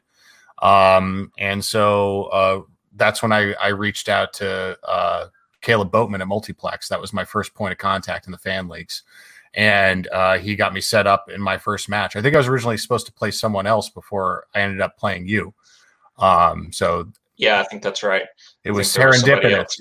Yeah, it was. I will say Tony was giving me crap when the news came out about like, if you had just gotten 1 or 2 more questions right, it could have been you. And I was like, no, I would not have been ready for that. But yeah, if y'all haven't seen that match, you should go back and watch it because it was a really good match. So I didn't realize that actually was your first match in the fan leagues though. So that was the first one. Okay. It was not that I wasn't, playing along and trying to stay competitive and obsessively studying just for whenever I got my chance to get started. But I knew once I dialed into the fan leagues how stiff the competition was. So my whole thing is I just wanted to go in and keep it competitive. That's been how I've approached every single match. And I feel like at this point, I have a consistent record of high scoring matches and very competitive scores for the most part. Yes. So that was going to be my question, was kind of just, I know that you're humble about your successes in the fan leagues, but when you came in and to Warzone, obviously you got straight to a number one contenders match without losing a match. Did you expect that like it was going to happen that fast and that quickly for you? Or did you think maybe you might have some ups and downs and eventually you'd work your way up to there? I took everything in stride, after the first match, I realized it got a lot of attention because it was a fun match to watch. And I knew that there was pressure on me to win my second match. And then, that's when Brandon and I met. Brandon's been playing for a while, definitely a strong competitor in the fan leagues as well. And when I found I was going to be matching up with him, I just knew I wanted to go in, with as much preparation as possible. And when that match went my way, I really liked Brandon's demeanor. And at the time I still didn't have a team partner. So I reached out to him after that and felt like we would make good teammates, and the rest is history there too, because we had a good run as a team for sure. Yeah, definitely. I thought you guys might go all the way. Might have gone all the way, but yeah, you definitely had a good run. I should say, if you're in the chat and you have any questions, go ahead, throw them out there. Obviously, we're going to get to the Schmoedown stuff here in just a second, but if you have any questions, go ahead and throw those out there, and we'll get Adam to take those. But Scott, at this point, do you have any questions? I mean, we'll move on to the Schmoedown stuff here in just a second, but I'll let you get in if you have anything you want to ask. Yeah, I mean, I think most of my questions probably revolve more around just what you're excited about going into the Schmoedown, and maybe that's the best place to start. Like, obviously, maybe Scott wants to start with how you actually even got on, the Schmoedown's, the Schmoedown proper's radar, and how you ended up with Shannon. But to fast forward a little bit before we get to that, like, what are you most excited about going in? I mean, we were kind of talking off air before we went live about, just the whole notion of being on the team of Corruption. Like, you're excited to be on that particular team, people that you want to work with. I guess, which aspect of being in the Schmoedown gets you most excited? Well, there's a lot, but as far as Corruption is concerned, the reason they were on my in my field of interest for a while, Mike and Chance are the front men of that group, obviously, and they have demonstrated a lot of amazing prowess in many divisions. And I knew I'd benefit from learning from their experience, so I look forward to the opportunity to work with them specifically. Obviously Mike brings a lot of experience from the very beginning of the Schmoedown. He's seen it evolve. He's evolved with the game. Chance obviously was a trailblazer from the fan leagues and is still, in my opinion, one of the best players in terms of accuracy. So I'm really excited to learn from both of them. But if I'm going to be completely honest, I am nerding out over Mark Hoyk. So Mark Hoyk is kind of indirectly responsible for getting me obsessed with movie trivia. So Beat the Geeks is the show he's best known for. I used to watch that show just every time it was on in the early 2000s, and it only ran for a couple years, but I loved it. And it just got me really interested in paying attention to movies more closely. And so a couple of years ago, I woke up one day just out of the blue. I was like, what happened to the Movie Geek? Where'd he go? And I looked him up and found him. I found him on Twitter, and I can't take all the credit, but I do have screenshots commemorating it. And I introduced him and Christian Harloff on Twitter a couple of years ago. And, he eventually got drafted, and I think his best days are ahead of him as a competitor as well. Mark is someone who I think people really should respect the legacy he brings to the game. He is definitely OG, and his knowledge is so vast. So I'm just really excited for a chance to work with him as well. And there's just a lot of amazing new talent in there. People who I think are going to be great peers, like Laura and Marisol. I'm just excited to get started with that faction. And I think Shannon has a lot of buy-in, not just because of Mike, but she nails the personality aspect of the game and the strategy part of the game. But I can tell you that she's very, very engaged with it. She cares a lot about the Schmoedown. So I'm really excited about collaborating with someone who has that enthusiasm. Yeah, you might have just answered Leo's question there about who would you like to team up with. Is there anyone you're looking at besides Mark? Obviously, he is on a team at the moment. Maybe Marisol, since you all both came from the fan leagues. I know she's a strong player as well. Is there anyone else you're kind of looking at, or? Yeah, I mean, I would be honored to work with either Mark or Marisol. But I'm a team player. That's how I approach most things in my life. So corruption is going to be no different. I'm just looking to add some points to the faction once I get my chance to take a shot. And when teams do come back, that's kind of unclear right now. We don't know how soon teams are going to get going again. And I understand Christian's reticence to do teams virtually, because in the fan leagues, we make it happen, but it does bring challenges. We all know that. Just in terms of conferring and speaking in code and things like that. You have to make up secret codes, right? Yeah. Yeah. And it's tricky, and, we make it work, but I understand why, as far as the Schmoedown's concerned, that might be a slippery slope, might be tough to deal with. So, when teams comes back around, I would be open to anybody, but yeah, I will admit, Mark's pretty high up there, but I know he's taken right now. Yeah. So that's kind of an answer to Garth's question, but he asked about what divisions will you be competing in? I imagine singles and teams for sure. Are you thinking about IG, or are you kind of maybe going to do like Paul and think about that for next season or something like that? Yeah. I mean, everything in its own time. I approach the fan leagues with the idea of eventually wanting to compete in all the divisions. As far as they compare to the Schmoedown anyway. So the comparable Inner Geekdom divisions, and there's only really in the face-off do we have Star Wars, unless there's a Full Metal random match or something like that. So I took the Star Wars match in face-off to challenge myself, and it was a great match. Sadly, it was lost on a hard drive, but it was kind of like an act of God. Yeah. It was just one of those things. But there were lots of witnesses. Take my word for it. It was a great match. Nico deserves credit. He scored a lot of points in that match too. I did get the win, but it was a very exciting match. And then I have a Full Metal Geek match, which I can't speak to the specifics of, but keep an eye out for that. It's going to land soon. It was my only Geek match that I got to do in Full Metal, but it was a great match with Richard Schwartz. Definitely check it out. Awesome. Okay, so you still got some matches coming up there. Yeah, Scott. Yeah, I mean, you're just talking about all these fan league matches, and obviously that's a big part of how you must have gotten the attention of people like Christian and Shannon and other people in the Schmoedown. And I do want to go back, because I know I was the center there, jumping us forward and into actually getting brought into the Schmoedown. But how, to your understanding, how did you arrive on the radar of someone like Christian or Shannon or Winston? We know also reached out to you, or anyone else that you might have been in contact with at the Schmoedown. Yeah, so I mean, I want to, first offer up a disclaimer. I'm not looking to offer specific instructions necessarily for aspiring players hoping to get into the Schmoedown, but speaking for myself, it's just about putting yourself out there at the right moments. For me, I'm very engaged when the live events come in town, and it's just good to mix it up with fans and Schmoedown people alike. I'm not going out and handing out my business card or anything and saying, hey, remember me.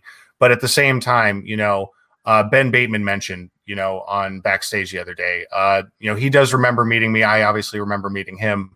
And we had a chance just to chat it up at the bars a couple of times at the New York events. And I mean, lots of fans talk to the Schmoedown people at those events. I'm not unique in that regard.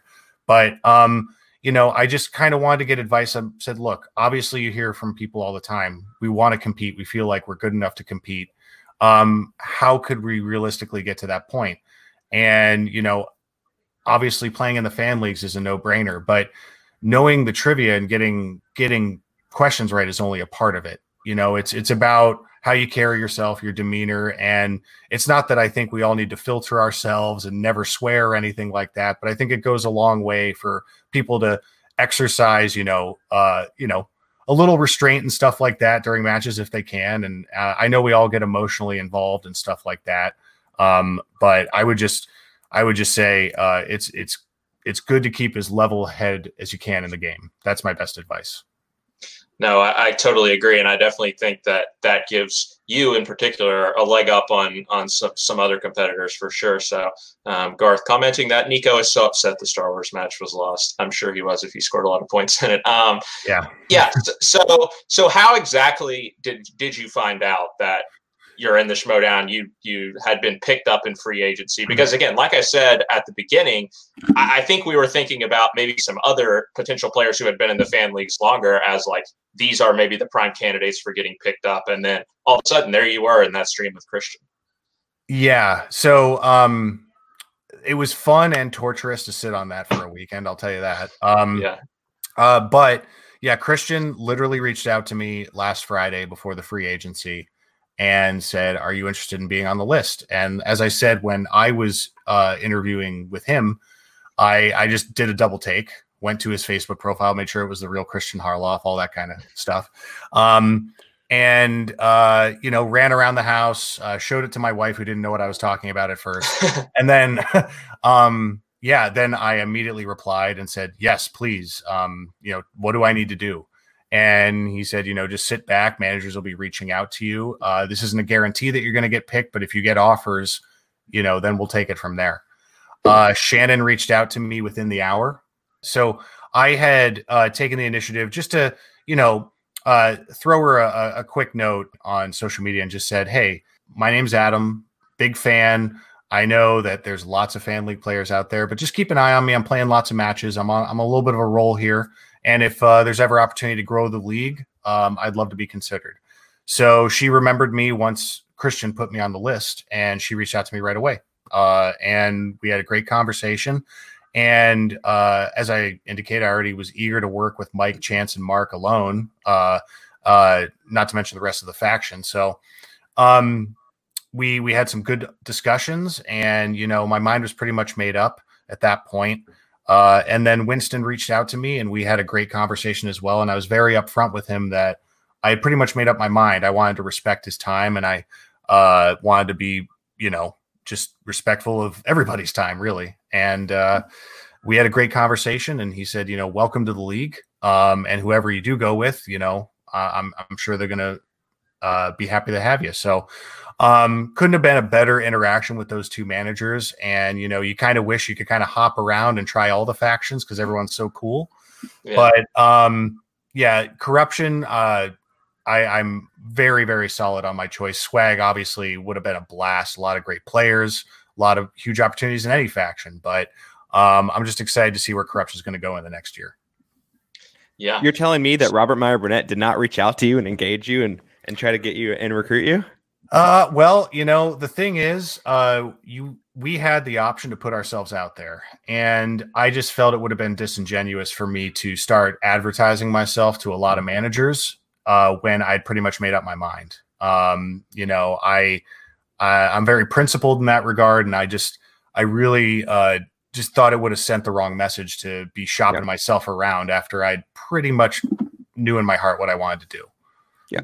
And I'm sure it also would have changed your relationship a little bit with Shannon as well. I don't know the details of the conversation that you were having, but it sounds like you guys were having a pretty, measured conversation, and especially since you'd reached out to her originally as well, and how that probably had fostered that relationship to start.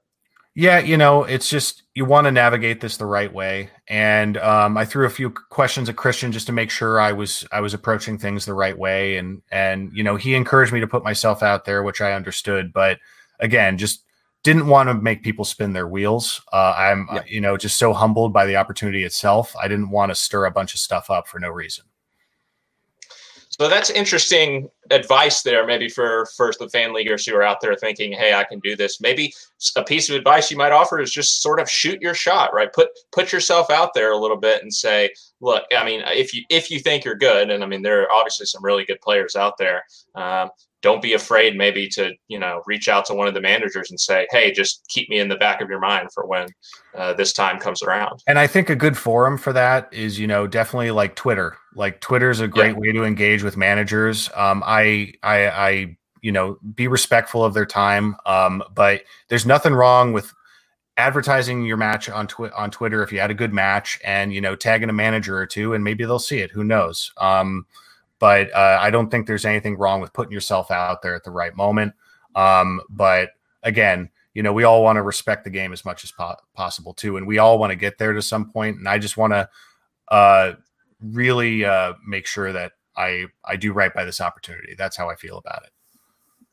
Yeah, one thing I do want to ask you about, and Garth here mentioned the Q&A that Christian did tonight on the Patreon, and it was really good. You should go watch it. And one thing that he said during that is that when he's looking at fan league players, he doesn't necessarily look at just who is the best at trivia, right? He also, like, personality is arguably even more important to him. So what do you think you're going to bring in terms of the character realm, especially with being in Corruption, right? Because I think some of us felt a little surprised that you were going to Corruption because of what you said earlier about, hey, I try to be, restrained, keep my cool during the matches and stuff like that. Are we going to see that same Adam as a member of Corruption, or are you going to try to sort of work what you built up in the fan leagues into a heel persona a little bit?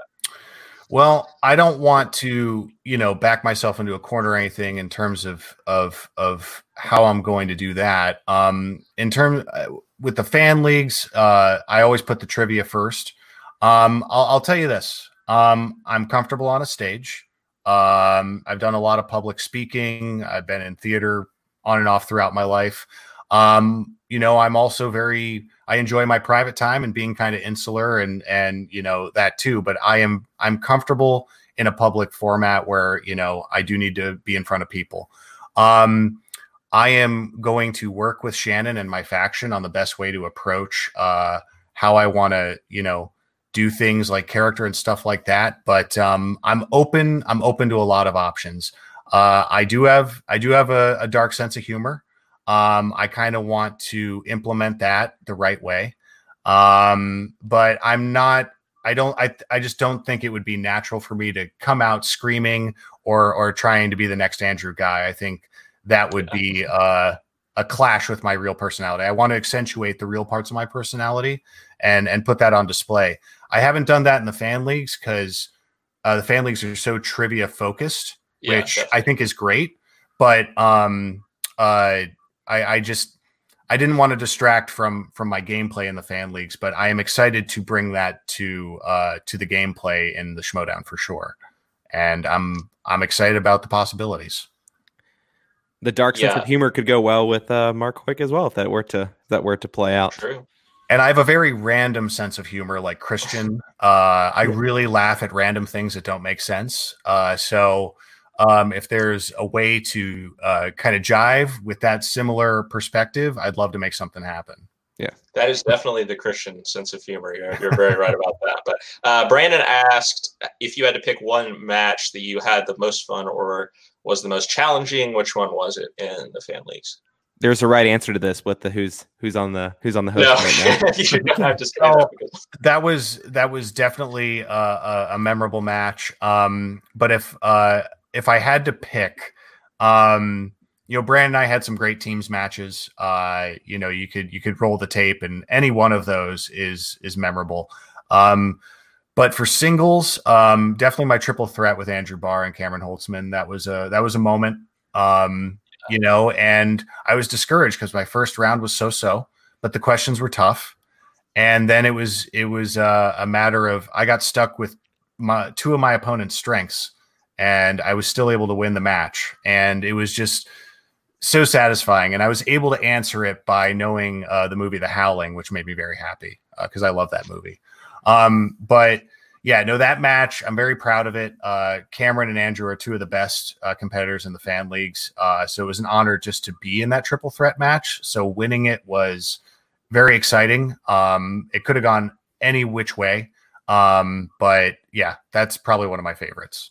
Scott can attest to how few fan league matches I watch, especially relative to him. But that was actually one that I did watch. I think, Scott, did we even watch that together? I can't remember if we watched that together. I think we may have, because I think did that one come out during the Atlanta weekend of the Atlanta event? I think it did because we were together at that point. But yeah, I may or may not be playing Andrew Barr coming up, so I may or may not have been watching that match just the other day. So yeah, it was definitely a good one. And I will also say that Adam and I played in a really good match right here on this channel. Obviously, the FPTL matches are kind of they're just for fun. They don't count towards any titles or anything, but we were on a team against Caleb Boatman and Cameron Redshaw, and it came down to the end. I still think if Tony's there, he can tell us, but I think it's still like the top 2 scores that have been put up in FPTL. So that was a really fun and competitive match as well too. That, you know, again, didn't count for anything, but was a lot of fun. But I know we've taken up a bunch of your time, but I did have at least 1 or 2 more questions I did want to get. Sure. And one, I think, kind of following up on Brandon's question here about what match in the past you found the most challenging or the most fun. But looking forward and into the Schmodown, what would be your dream debut singles match if you had to pick one right now to come out when, I don't know, whether it's online or whether it's in the studio, if and when things return to normal, who would you want to play in that debut match? You know, I'd like to, I'm a rookie, so I got to earn my shot at the big dogs eventually. So obviously I'm prepared to play another rookie. I ideally it'd be nice as a rookie to play a player who has proven that they can get wins, but may have kind of a middling record. I'd be open to playing a player like that. Who would be a challenge, but isn't someone you necessarily have to work your way up to. But I don't know. I'm hesitant to name names because I don't want to get people stirred up.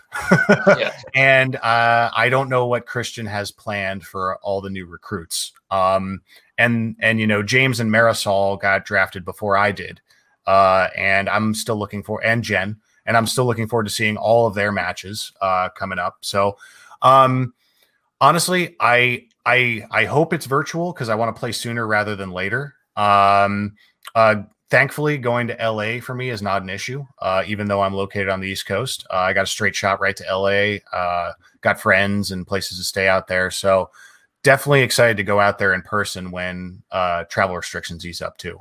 Yeah. But yeah, singles, I am ready to rock. And Star Wars and IG, when the next tournaments come around, I'll definitely be ready for those. I would have been willing to cram and get thrown to the Lions if they asked me to, but this thing was pretty much settled before free agency. So yeah, I didn't really have a chance to get into that tournament. Yeah. Yeah, and Christian did mention today that they're looking at doing a 32-person singles tournament that would be all virtually, I believe. So I think that you'll probably be in that, or at the very least, you'll get a qualifying match. Maybe again, knowing the Schmodown, they'll probably put like all the fan leaguers in a 4-way match or something with one of them making it to the tournament, but that's another matter. Peggy did have a question here about which competitor not in your faction do you think would be the best partner for you in teams? Well, that's a good question. Honestly, just because if the shirt doesn't give it away, Bibiani is someone I look up to as a player. He's someone I respect as a film critic. I listen to his podcasts pretty regularly.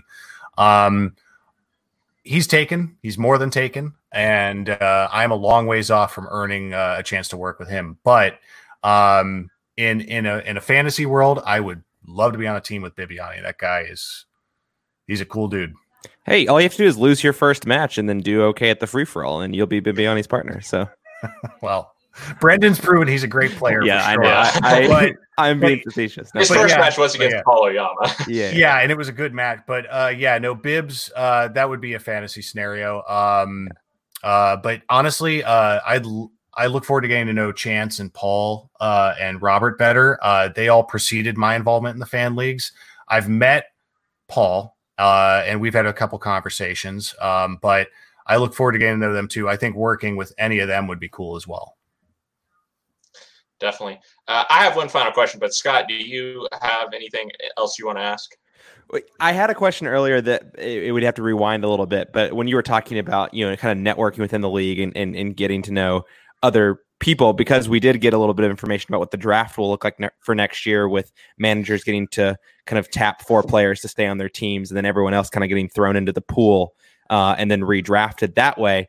I was just wondering how that knowledge, you might just be learning about this for the first time. I don't actually know how widely that was spread, but with that knowledge, I think it's like really great that you have this chance to not only make an impression on your own faction, but realistically to expect, maybe not to be one of those 4 people going into next year that Shannon might tap. But maybe it is. Maybe you do end up getting pulled into the faction for next year. But does that change at all or affect your thinking at all about how you're moving forward with the half to 2/3 of a season that we have left in 2020? Yeah, I mean, it's just about when I get my opportunity. So, I like to think of myself as like the stoic version of Clubber Lang, watching from the stands at the beginning of Rocky III. You're like studying and kind of obsessing over the champions and all that stuff. So I am ready to take my shot when it's given. I'll leave it at that. But I expect to be very competitive in this league. I know what I know, and I respect the game, and I'm not out to call anyone out or say that I'm, the second coming of anything. I'm just excited to compete, and I want to be a bridge between the fan league community and the Schmoedown community even more, because I think the fan league is like gladiator training grounds. There's a lot of blood in the sand in the fan leagues, and we do it because we love it. And I'm humbled by the opportunity, because there's obviously a lot of talent in the fan leagues. There's plenty of players they could draft who could be lights out with questions. That's not an issue. It's just a matter of, when's the timing right to bring this person on, and what's the realistic opportunity of them getting out to California and being able to compete. It's a tall order. And now how they could benefit the faction as well, right? I mean, we've already talked about that. No reason to revisit that, but that's such a huge part of the game now, right? If you're not a first round draft pick, it's also about what you can bring to the faction as a whole and boost the team in that way. And I think that's clear that you have a lot to add to any faction, but even more so to Corruption. Well, I appreciate that. And I'm not looking to come out swinging in all 4 divisions right away, but I'd love to earn my shot at debuting in all 4 over time. But I do anticipate singles to be my debut. That would just make sense. Yeah. Great. All right. Well, my last question for you and then we'll let you go is, when are we going to get a David Lynch and or Jim Jarmusch slice on the wheel? And are you going to work to make that happen? Well, I know Bibiani and Video Drew are in favor of a David Lynch slice. At least I think they are. And Whitney Seibold for sure. So when I get a chance to bend their ear, I'm going to try and get strength in numbers and campaign for it. I got to start with one, and Lynch would be my priority, because I feel like, that has a realistic shot. We've got a lot of auteur directors on there. We got Kubrick, we got Nolan, we got Hitchcock PTA's on there. Yeah, PTA. PTA is getting so much attention this season too, and Coen brothers too. Like, people are dying for those slices. I don't think as many people would be thrilled about the David Lynch slice, but I certainly would be over the moon. So we'll see. All right. Well, Adam, we'll let you go, and we'll leave you with this nice message here from Nick, who says, "So happy for you. Can't wait to see you do some damage." I think he echoes all of our thoughts. Thank you so much for being with us, and we wish you the best of luck with your future, and we can't wait to see your first match. So thanks again, and best of luck to you. Thanks, guys. You have a good evening. Take care, Adam. You too. Later. See you. All right. So there you have it. The newest member of Corruption, Adam Collins, joining us. Interesting conversation there. A lot about the sort of journey from the fan leagues to the Schmoedown. I think a lot of people, fan league players, obviously are interested in just sort of how you can make that transition. And so I think Adam had some interesting advice for us there about maybe just put yourself out there a little bit, and that's the thing to do.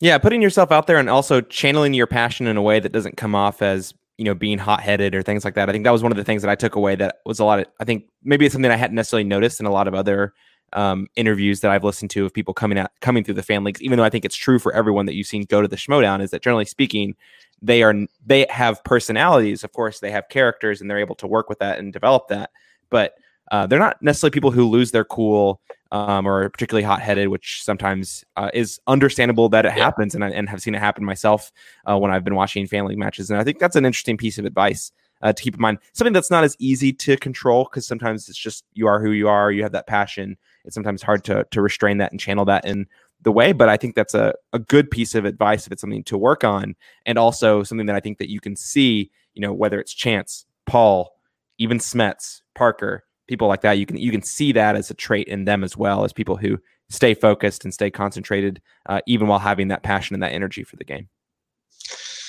Definitely. So Adam obviously was not the only free agent who was picked up this week. We had a lot of moves being made, and I do want to talk about some of the other moves that were made. And Scott, obviously... Yeah, we can pat ourselves in the back a little bit. Let's start with the big ones. Chris Jericho, Kevin Smith, and Doug Benson are all in the Schmoedown. Pretty crazy. I don't think we saw. I mean, Kevin Smith and Chris Jericho are kind of like the top two people who Christian has really been trying to get for a long time. You'll see him tweet at them occasionally, tweeting the matches, stuff like that.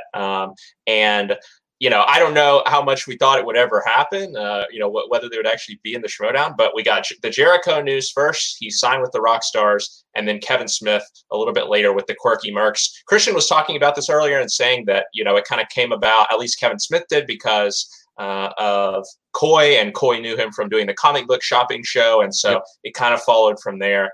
And then Doug was someone we talked about last time, is a friend of Sam Levine, and I think that's how he got introduced, and obviously he is going to be joining the usual suspects. What do you think about these three big signings? Do you honestly expect that we're going to see them play a lot of matches, or do you think this is more about growing the league than it is about getting them in there to be in the title picture or anything like that? Yeah, look, it can be more than one thing, is what I'll say that much. I think that I do think that these people are all genuinely interested in playing in the Schmoedown, I think, to different extents and in different ways. I think Doug Benson is someone who we've talked about is probably someone who's not going to go out there and study for 100 hours going into a match to be prepared and to contend for a title. But if you put him up against the right player, you can create an atmosphere for a match that is exactly the kind of diversity of matches that I think we were even talking about last week on the podcast, and give you a something different, a different flavor, and to really kind of mix things up a little bit in terms of tone for some of these matches that to be frank, oftentimes are leaning more towards the serious end at this point, just because the league is so competitive in every match, because every match matters for points. And so I think looking at someone like a Doug Benson, a Chris Jericho, a Kevin Smith, those are all people who, more than competing for a title, although maybe they could get to a point, and people have talked maybe a little bit more about Chris Jericho being very serious about movie trivia and being quite good. I think more so than competing for a title, these people are meant to, exactly to your point, kind of grow the brand of the league, to spread it further, to have it reach more people. And then also have these people not just to spread the brand, but to also be competitive and put on a show, both in terms of character and in terms of performance. I think that we'll eventually see that all three of these people know a lot about movie trivia. Now, whether all these three people, are smart or are necessarily, I guess, well-versed enough in movie trivia to compete with the top tier or top echelon of the league, that's a different level of movie trivia. I mean, we've seen that over the last couple seasons, how strong that is. But also can be competitive enough and have enough of a personality to still put on that show in the character format. I think that they provide both things. And I think the additional caveat that you had is that probably none of these three people are available enough to even consistently go on a run in the Schmoedown, right? I mean, I think we might have been lucky that Ethan Irwin was even free enough to go on his run back in 2018. And I think that, last year we kind of saw evidence of that he was a little busy. And this year we might even be seeing the evidence of that as well. I mean, we'll see where that goes. But I think these people are all three people who are very busy. I mean, Doug Benson has his show, has his podcast. I mean, less so these days, touring around the country, but he tours around the country and goes and does comedy, stand-up comedy, and does his bits and does this podcast. Chris Jericho, obviously very busy all the time. And same for Kevin Smith, who's still making movies through all of this. So I think that it's a lot of it. It's both things. I think it's about growing the brand of the league, and it's about finding people who can grow that brand while being competitive, not for a title belt, not in title contention, but to still be competitive in the matches that they do play. Yeah, and I mean, I think a big place where you'll see this play out is live events, right? Because I think Christian would love to have Smith versus Jericho, which he's kind of basically said is going to be a match at a live event. That would be awesome. I guess my thought would be, I wonder if I guess it will be just a regular singles match. Now, I know that Kevin Smith, at least Kevin Smith would probably be pretty solid Intergeekdom player. I mean, he is a huge geek. He has a lot of comic book references and stuff like that in his movies. Now, I don't know about Chris Jericho on that side, but doesn't Chris Jericho have a movie podcast? I think that's right, but again, I don't know about as far as geek knowledge or whatever. Yeah. So I would expect that this is going to be a singles match, and maybe that's the first live event back, right? I mean, that'd be pretty hype if Christian could book that, because I know a lot of people are interested in this. A lot of people, came from the wrestling side of things to the Schmodown. I mean, we're not wrestling fans, but I know the name Chris Jericho, even before he got into the Schmodown and everything. And so I think this is the type of thing which is could pull a lot of fans. It could pull a lot of new fans who, aren't necessarily going to be like, let's go see Dan Murrell and Ben Bateman play, because we don't know who these people are. But, Chris Jericho, Kevin Smith, Doug Benson, hey, I mean, that's a different story. Yeah, particularly Chris Jericho and Kevin Smith. I totally agree. I think that it'll be unfortunate if Chris Jericho's match is not in Booker T's arena in Houston as the first live event back. It seems unlikely, but at some point he's got to be down there in Houston or somewhere else in a wrestling ring. It's where he belongs in terms of doing movie trivia. It's the true crossover. Yeah, that would be a lot of fun. Okay, Scott, a couple other, big free agent pickups. Obviously, Sabrina Ramirez is somebody that was talked about. We figured that she would get picked up. There were a lot of managers courting her. And in the end, she decided, I think maybe some people thought with her being a female that she would gravitate towards one of the female managers, Kate or Roxy or Shannon even. But she went with the opposite of that, which is she gravitated toward belts. That's what she gravitated towards. Yeah, I mean, I think from her explanation of it, there was more to it than just, I'm going to join who's on top. But I imagine that didn't hurt things. But what do you think about her signing with the Finn Stock Exchange? Do you think maybe will she team up with the Barbarian? That's something that people have been speculating about. We don't know too much about how her knowledge is, but do you think that this is, an ace in the hole maybe for the Finstock Exchange, just further solidifying their lineup further down? Yeah, if you look at their roster, it's just crazy how they've been able to accumulate the people that they have, even beyond of course, they were incredibly fortunate to have 4 people tapped for them before the draft even started. But even then, to get Demolanta in the 5th round, and then in the 6th round, taking Barbarian, who I'm more and more convinced every time I watch him in anything that Scott, he might be triple belted by the end of the year. Who even knows? The guy's absolutely insane. And, picking that up in the 6th round, then getting Emily Rose Jacobson, Gray Drake, Cody Hall's on their faction, although I mean, maybe a different kind of conversation there in terms of personality versus competitiveness in movie trivia. But their faction is just so deep. And so I think if I were to look at this choice by Sabrina, because it seemed clear to me that she had at least 3, 4, 5 options at minimum to join factions, if not one from every single faction. And to choose the Finstock Exchange, I think is a really a long-term play for her, someone who's very new to the, I believe, relatively new to the community and new to the Schmodown in the sense of being ready. Yes, she has some experience coming through SEN and becoming popular through SEN, but maybe a little bit less experienced. She obviously hasn't played in the fan leagues. At least that's my understanding. She hasn't really kind of, sharpened her tools anywhere when it comes to the Schmodown. And so I think this feels like a long-term choice for her to go to a faction with the most experience, arguably with the most knowledge top to bottom, to learn and to take this season 7, 2020, to learn about the Schmodown, to learn how to study better for movie trivia. I mean, you have some people who have just really are on the front line of studying with someone like Ben Bateman, Barbarian, even Dan Murrell and John Roca innovating their own ways to study for things and really getting a full diversity of perspectives on how to study. Mark Riley as well. And I think that what she's going to do and what the thought process I would imagine from her is, all right, I'm going to take this season. I'm going to get as good as I can, learn the most that I can from these people. And then next year, season 8, 2021, that's when I make my move. Unfathomable that she would be kept on the Finstock Exchange at the end of the year with the 4 people. And so really take that. I spent 2/3 of a season in the Finstock Exchange learning from some of the best players in the league and take that into the draft and be a really attractive resource there. That's how I see it. Will she get a match or 2 this year? I'm sure she will.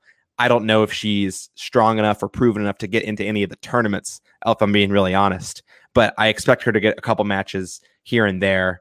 And I think that it's going to be less about the match experience and more about the faction experience that she gets this year. And if she can pick up a win or 2, awesome. Yeah, I think I completely agree with you that this seems like a long-term play, and that she will obviously get a lot of knowledge from working with a lot of the all-time greats, and that will help her with the new draft format maybe next year, because she probably won't be kept by the Finstock Exchange as you noted there. It'd be kind of crazy if she was, but we'll get to that in just a second. We're not going to go through every single free agent, but Scott, is there one or two other people that you would highlight? Maybe I will say that one person that I was happy to see was Frank Moran, who signed, I believe, with Swag. And he is someone who played one match with Box Office Breakdown and was actually quite good in the match. His partner was awful. And really brought the team down in that match. But then, really had an impressive showing in the free-for-all during a couple seasons ago. Free-for-all 2, I guess it was. He went 6 or 7 rounds. He outlasted some tough players in there. And so I was glad to see that he is getting back into things and that he is joining. I mean, I'll show my personal bias here. He's joining my favorite faction of Swag. So that's someone that I will look forward to seeing what he can do. Because I think Andrew Stan. He has a lot of untapped potential. Not necessarily Chandru. Makuga is my favorite. But I know who you're rooting for in Swag. Don't worry. I like what Swag's doing over there. I don't know if Makuga will ever play again, but Scott, who would you highlight? I think maybe you're gonna highlight a certain MCU fan, perhaps, that is on your radar. Yeah, no, I will. I will highlight him, but I will say, to kind of segue off something that you were talking about in terms of being on a team where one person really acted as kind of a boat anchor and really brought the team down. Sean Gerber was on a team in Anarchy where another player who got picked up by someone else in the league really weighed the team down. That's Scott Mance. He did get picked up. Leo just mentioned him. There we go. yeah. Right on time, Leo. Okay. But I do want to call out Sean Gerber. I was really happy to see him get picked up because I was shocked when he didn't get drafted. Yeah, and I mean, you say that, and that was true about the way that match went down. Mance did not have a good match, but at the same time, I don't know that I would go as far to say as he is the same type of boat anchor as Frank's partner was. Because I mean, look, Mance has played in a team's title match before. He has the knowledge there. I think that they were not a good pairing, and we saw that play out in the match for sure. Yeah, which is what I was going to say. I love Scott Mance. I absolutely love seeing him on anything that I managed to watch him on. Particularly the last couple of years on For Your Consideration, that podcast, I've really enjoyed watching him, and it's going to be good to see him back. And I think that you're absolutely right. And that's what I was going to follow up and say is that I think Scott Mance over time has proven himself as an incredibly vast house of knowledge for movie trivia, a la your Bibiani, your McWeeny, et cetera, fill in the blank there with people who just have a ton of knowledge. And I think that if you find the right faction, if you find the right partner for teams, you're able to channel that knowledge and do something really powerful with it. I don't know if Robert Meyer Burnett is that manager for him to channel that, especially with the jettisoning of other talent within that. I mean, you have Alonzo, you have Whitney, but like maybe Ken, like maybe Brandon, who in that faction is going to channel Scott Mance and focus his energy into playing a better player of the game? I'm just not sure. Here's what I'll say. I mean, Mance did say when he chose to go with the Droogs that he has another huge Star Trek fan right there in Burnett as his manager. And obviously when he played in teams, when he did really well, he was on Team Trek with Jason Inman, who is another huge Star Trek fan. So maybe sort of that common ground. I think Whitney Seibold might also be a Star Trek person if I'm not mistaken, but maybe having sort of that common ground, maybe some like-minded individuals within his faction, whether they're on a team with him or not, will maybe help him to thrive a little bit more. Look, it's possible. I'll say this much: Jason Inman is a pretty good player of the game in the Schmoedown. I don't think he would have. Yeah. He wouldn't have done as well as he did, while he was competing if he wasn't. And I just don't know if Alonzo, Whitney, or anyone else in that faction is refined enough in the game. And Robert Meyer Burnett, although maybe a kindred spirit, probably not a refined enough kind of manager, in my opinion. This is just my opinion. Hopefully, I'm proven wrong. I hope Scott Mance does incredibly well, but I don't see him necessarily going the full distance in terms of improving himself from where we saw him last to where we're going to see him now until he gets himself a different type of manager. And that really isn't throwing any shade at Robert Meyer Burnett. It's just he openly came out on Backstage like this past week talking about how his style of management is not to coach players. His style of management is just just to set all the pieces up and let them fall where they will. And that is one style of management. I'm not throwing shade at that. It's just, I don't know if that's what Scott Mance needs, really, from my perspective, from the little I've seen of him, and very little we've seen of him over the past couple of years. Yeah, no, I think that's a fair point to raise. Any other highlights? Leo mentioned there Robert and Vanessa from Late to the Party, obviously splitting up. I think that's a good decision, maybe, just because we're so used to seeing them together, right? They've played a few matches. Obviously, they had the huge win over Critically Acclaimed, which kind of is still their legacy. They haven't necessarily been quite as successful in their recent matches, so maybe it makes sense to sort of go their own ways and see what they can do in other factions. So that's one, a couple of people there. Yeah, Anyone I think else that's a natural evolution. I think you see that, and Christian's done that in the past with teams who have maybe hit a bit of a rut, even though on paper they're like, well, it makes a lot of sense to have these people together. But if they're just not going anywhere, then give them a chance to break up and find their own footing and be able to evolve their game, their persona even in the Schmodown. And I think this will be a good chance. Realistically, like, some of these players are getting picked up in free agency. Are we really going to see them play this year? Even the 32-person singles tournament, that's probably only 4 players per faction, and that's not even half the faction. So I think that we may or may not see some of these people. I think it'll be really faction dependent, I think, but it would be interesting to see them. I'll just say that much. My only other one I would say is that going back to Sean Gerber. I am really excited about Sean Gerber getting brought into the league. I'm actually blanking right now on where he fell. Is he went to Swag right? as well, right? Okay, yeah, that's what I thought. Going to Swag makes perfect sense. I think I even might have said this to you when we were talking about it on Monday, is that, like, if Sean Gerber's going anywhere, he's going to Swag. He's got the relationship with Winston. I mean, maybe he could have gone to the Quirky Mercs with Koi Jandrew, but I really think Swag is a perfect match for him, and I think he's someone who is, I don't know, I just get this feeling like I feel like he's someone who is hungry and is willing to study and prep for these things. I mean, we've seen what he's able to do.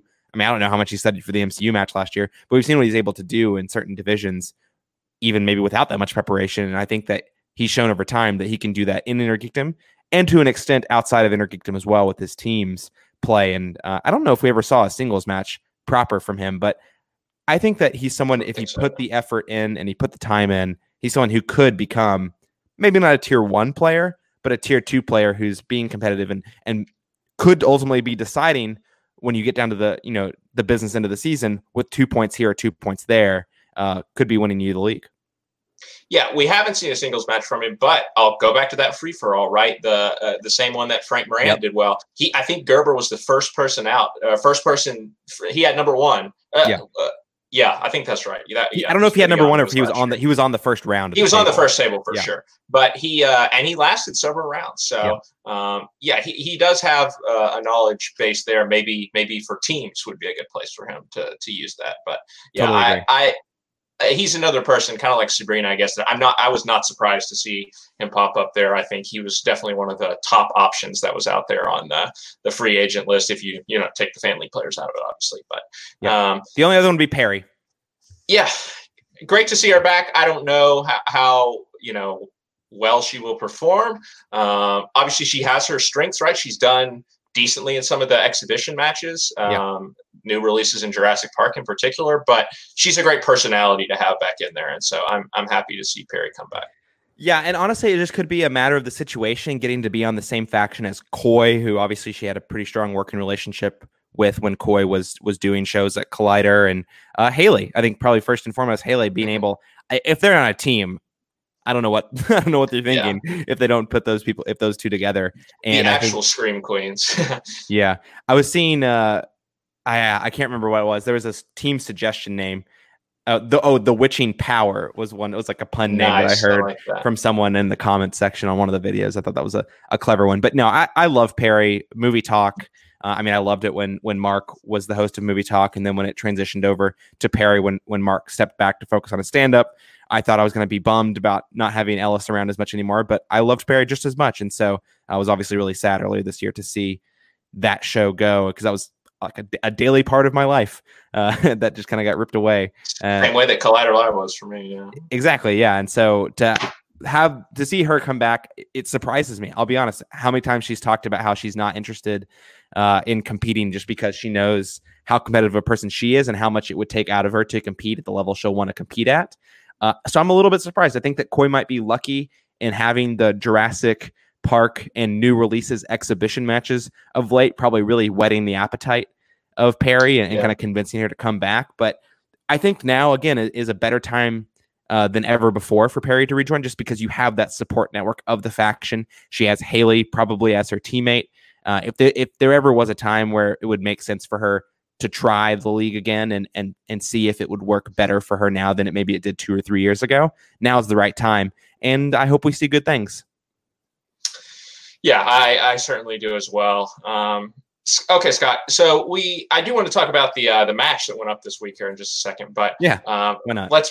There was a match this week, but do you have any final thoughts you want to say sort of about the draft format for next year? I think in general, we're both fans of this idea of keepers. I think we even talked about it last week, maybe in terms of like just brainstorming what could they do for a draft next year, of thinking keepers might be an option. And that's what they've decided to do. I think, it makes a lot of sense in allowing this season to matter, but at the same time, allowing the managers to get out there and do their thing again, and having, a fruitful off season and, a draft that will actually, get people excited again next year. I think that this is a no-brainer move, honestly. Yeah, I think we did talk about it last week, and I was thinking about it as well. And because you can't really repeat the structure of last year, I don't think that makes much sense. It certainly feels like it devalues almost anything you do in terms of trade or adding and dropping. If you're essentially just going to throw all the chips back into the middle at the end of the year, you keep the people who have belts, which is only going to be 4 at most 5 people. Right now there's only 4, but there could be 5. And then you basically say, all right, draft away. And I mean, who knows what they would do with the teams component of it as well, since they did kind of protect the top 5 teams last year. So this seems like the right compromise, if that's what you want to call it, right? The right decision to say, all right, everyone has their own factions now. Keep your 4 players, which that feels like the right number. I might have gone with 3 instead of 4, but I think 4 makes more sense because it's even. It allows you to keep 2 teams if that's the direction you want to go. It allows you to keep 2 single or a team and a Star Wars and an Inner Geekdom if that's the way you want to go. It gives you a lot of flexibility and strategizing as a manager, I think, while also leaving enough talent out there in the draft pool to keep things slightly less interesting, to be honest, than the draft last year, but interesting enough to make you want to watch the draft and see what happens. This is something that, the Schmoedown's going to be around for a long time, at least hopefully, right? And we'll have a feel for it next year if keeping 4 players and protecting 4 players was the right move. If it wasn't, maybe we'll see an adjustment one way or the other next year. That's the beauty of this. Like, it feels like the right decision right now. We'll do it. We'll see how it goes, and we'll adjust if we need to. But I think it's the right idea for the draft. And I think that really this is it feels right. I don't know what else to say other than that. Yeah, I think that's all there is to it, and I definitely will keep things fresh for next year, which obviously we're fans of. Okay, Scott, the match. So this was the final in-studio match of that was in the tank. Real Rejects against the Pride, 2 teams who got wins earlier this season, playing for a chance to move even higher right in that ladder of who is going to get the next team's title shot potentially after we have the match between Corruption and the Founding Fathers, the title match, and this was a little bit of a rough match. I think you have sort of 2 sides of this ladder. You have this match, and then you have Deep 13, who's going to be playing Final Exam, and I think those are both really, really good teams right there. Both teams that you could see making it to this title match. Yeah. This one was a little more scattershot. Round 1 was especially rough for Greg Alba and Rachel Silvestrini. I think I know that they're not tier 1 or whatever, but they should be scoring at least 5 points in round 1. I think if they want their teams to realistically have a chance of moving up this ladder. And they both ended up with 4 points. Ben Goddard and John Humphrey were carrying the teams a little bit in round 1. And the Pride did have an 11-10 lead after round 1. But again, maybe not as high scoring as you would expect. especially from the Pride, right, who did have a good showing in their first match. They've been talking a big game following that match. And so with Ben Goddard, obviously, he talks a lot. He's going to be entering the Intergeekdom and stuff like that. You would expect that he would want to come out and really put on a good showing. And he did, I suppose, for the most part. But the team just didn't seem to be as cohesive as they were in their first match. Yeah, it's one of those things where you always look back on a match, and I think Ben Goddard got maybe a perfect round, I think it was, in that first match, in their debut teams match. Yeah. And they hit Kevin Smith, or they either hit Kevin Smith or... I think the other team hit Kevin Smith, right. And they got a bunch of steals, yeah. It was the Butcher Boys, yeah. Yeah, right. So they got Kevin Smith, but then I'm pretty sure the Pride also hit a strength.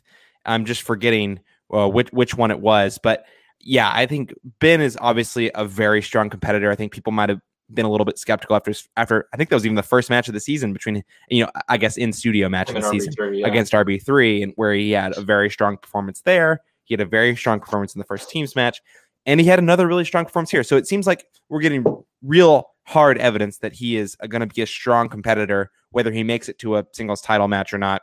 That's neither here nor there. He's a strong competitor. I think we're starting to really see that. But yeah, Rachel Silvestrini, she didn't have a very strong performance in the first round, I believe. In the first teams match that they had, she really did pull her weight, obviously, in round 2 and even in round 3 in that match. She did a very good job there against the Butcher Boys. But I think, again, we're seeing maybe a little bit of a weakness exposure when it comes to this team in Rachel with the 4 points in round 1. 80s, not their best strength in round 2. Yeah. That's why it was chosen for opponent's choice for them. I think that was a smart move by the Real Rejects because they're younger people. And I mean, ultimately, all that's to say is that I think that the strong performance we saw from the Pride, and I think we even talked about this when we originally talked about the match, is that they had a lot of things go their way. Ben is proving that it doesn't really matter how many things go his way or not his way. He's a really strong competitor, but how good of a performance we saw from them, scoring I think getting a TKO in the mid to high 20s. So they had a lot of points accumulated over those first couple rounds. I think what we're seeing is that might have been a result of luck, which absolutely matters in the Schmoedown. But when you're going up against the top tier teams, you need luck and a little bit more to beat them. So I think that what we're seeing here is that I'm not sure that the Pride is necessarily set up to be a tier 1 competitive team. And we'll see whenever they do play against either the winner of Final Exam or Deep 13. I think those are both really competitive teams that I would expect over time consistently to score in the 30s. I think that they're going to need a little bit more in that match to beat them. And that's not a super deep or insightful thing to say, but I think that this was definitely the weaker of the two teams of the 4. And the fact that they played each other maybe gave each of them a chance to get into that next round of the gauntlet. But I fear for them against either Final Exam or Deep 13. Yeah, because I mean, let's be honest here. If they had been playing Final Exam or Deep 13 in this match, and let's say we had the same scores in round 1, I think the other team would have put them away in round 2, because when the Real Rejects got to their spin, right, they really did have a chance to finish this match off, because only 5 points. The Pride had only scored 5 points. The Real Rejects had gotten a couple of steals, and so this was in almost knockout territory, right? If the Real Rejects could have gotten a strong round, and they got horror, something they felt pretty good about, and the questions just didn't go their way, right? They got 8 points, which was enough to give them a lead going into round 3, but a couple of steals from the Pride. And, with the Pride being I guess the Real Rejects were technically the favorites, but I think in the mind of the fans, the Pride were the team you would expect to win this match. And I think it just kind of felt like one of those situations where even though they had the lead going into round 3, you're like, well, their fortune is going to run out eventually. And I think when you get into these tougher questions here at round 3,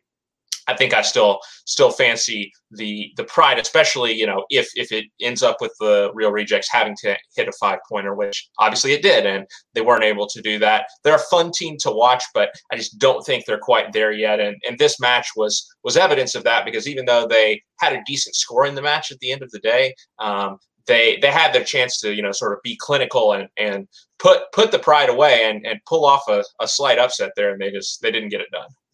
Yeah, I guess so. I guess it is that the Pride could have ended up scoring 28 points if they'd hit their 5-pointer. They didn't have to answer it, obviously. But if they had to answer their 5-pointer, they could have gotten to 28. But 23 points, that's not a TKO. That's not good enough against some of the top competitors in the Schmodown. I think the performances of Deep 13, like I was saying, and Final Exam, both scoring. I mean, I think even Deep 13 at the time tied the points record in their debut teams match. That got broken by Who's the Boss, a couple weeks, a month after that or something like that. But yeah, I think the Real Rejects, we had a little bit of hope for them. I think early on they definitely put themselves in a position to win. Greg Alba just did not have a good day. I know John Humphreys missed the 3-point question in round 3 in the dance category. I mean, that's always a tough one. It's always going to be a really hard one. But overall, underperforming in round 1, and John Humphreys, if I remember correctly, seeming to be the one who was answering most of the questions in round 2. I just think that maybe we'll see a team reshuffle. That's the beauty of the current reality of the Schmodown, is that you take what's working well and you separate it from what maybe isn't working after a couple losses. I think you do have to go 2 losses before you break up a team, but there's potential to put John Humphreys, with someone else maybe. I don't know if he would even be interested in that, but if Winston might be thinking that direction, he has a couple. Sorry, did I say Winston? That's not what I meant. Usual Coy, suspects. right? Or no, Coy. Yeah, Coy. I mean, Coy. Yeah, I mean, Brendan and Bibiani are obviously off the table, but Tim Franco we saw last year with Stacey Howard to be seemingly a really strong competitor there. Maybe John Humphrey, someone to place him with if you're able to get Tim Franco to LA for a team's match. Because if you look at the Real Rejects now, they're 2-6, right? And at that point, it feels like, hey, this was maybe their last chance to prove, hey, we can still make this work as a team. Obviously, it's a different matter if they're like, hey, we're friends. We do this YouTube channel together. We don't want to be on a team with anyone else. We're just in this for the fun of playing as friends. And that's totally fine. But if they are open to other things, this might be the time to, split them up. Yeah, and I don't know what John Humphrey's perspective is on that. I mean, we've seen in past years that he's been really strong. I mean, going as deep as he did in Free for All. I think it was the first one, right? The first Free for All. And, always a little bit upstaging Greg as his partner in the team's matches. But like you said, this may not be the kind of thing for him where he's interested in doing anything other than being Greg's partner, and that's totally fine. But if he is open to that, then I think there are options within the Quirky Mercs for him to potentially try a new partner or try a new setup. And maybe the IG tournament is a way to start that. The fact that he's going to have a kind of a singles stage opportunity, and same for Greg Alba, to be fair, to see what he can do and maybe make some waves. Because I think that if either of them won either of their matches, I think that would be viewed as a little bit of an upset. Yeah, and you mentioned Tim Franco there. I think originally Tim Franco was going to be on a team with Haley Fouch. That was talked about. Yep. But as we talked about, maybe now that Perry is around, it seems like Perry and Haley are a natural fit. So maybe Tim Franco is looking for someone, and maybe one of those guys is going to be the option for him. But so Scott, this was our final in-studio match for the time being. But look, the Schmodown is not slowing down as we got more info on this week with the tournaments coming up. We are not going to talk about the Intergeekdom tournaments today just because it's in a few weeks. We're going to do that in a week or two, hopefully have another special guest on for that.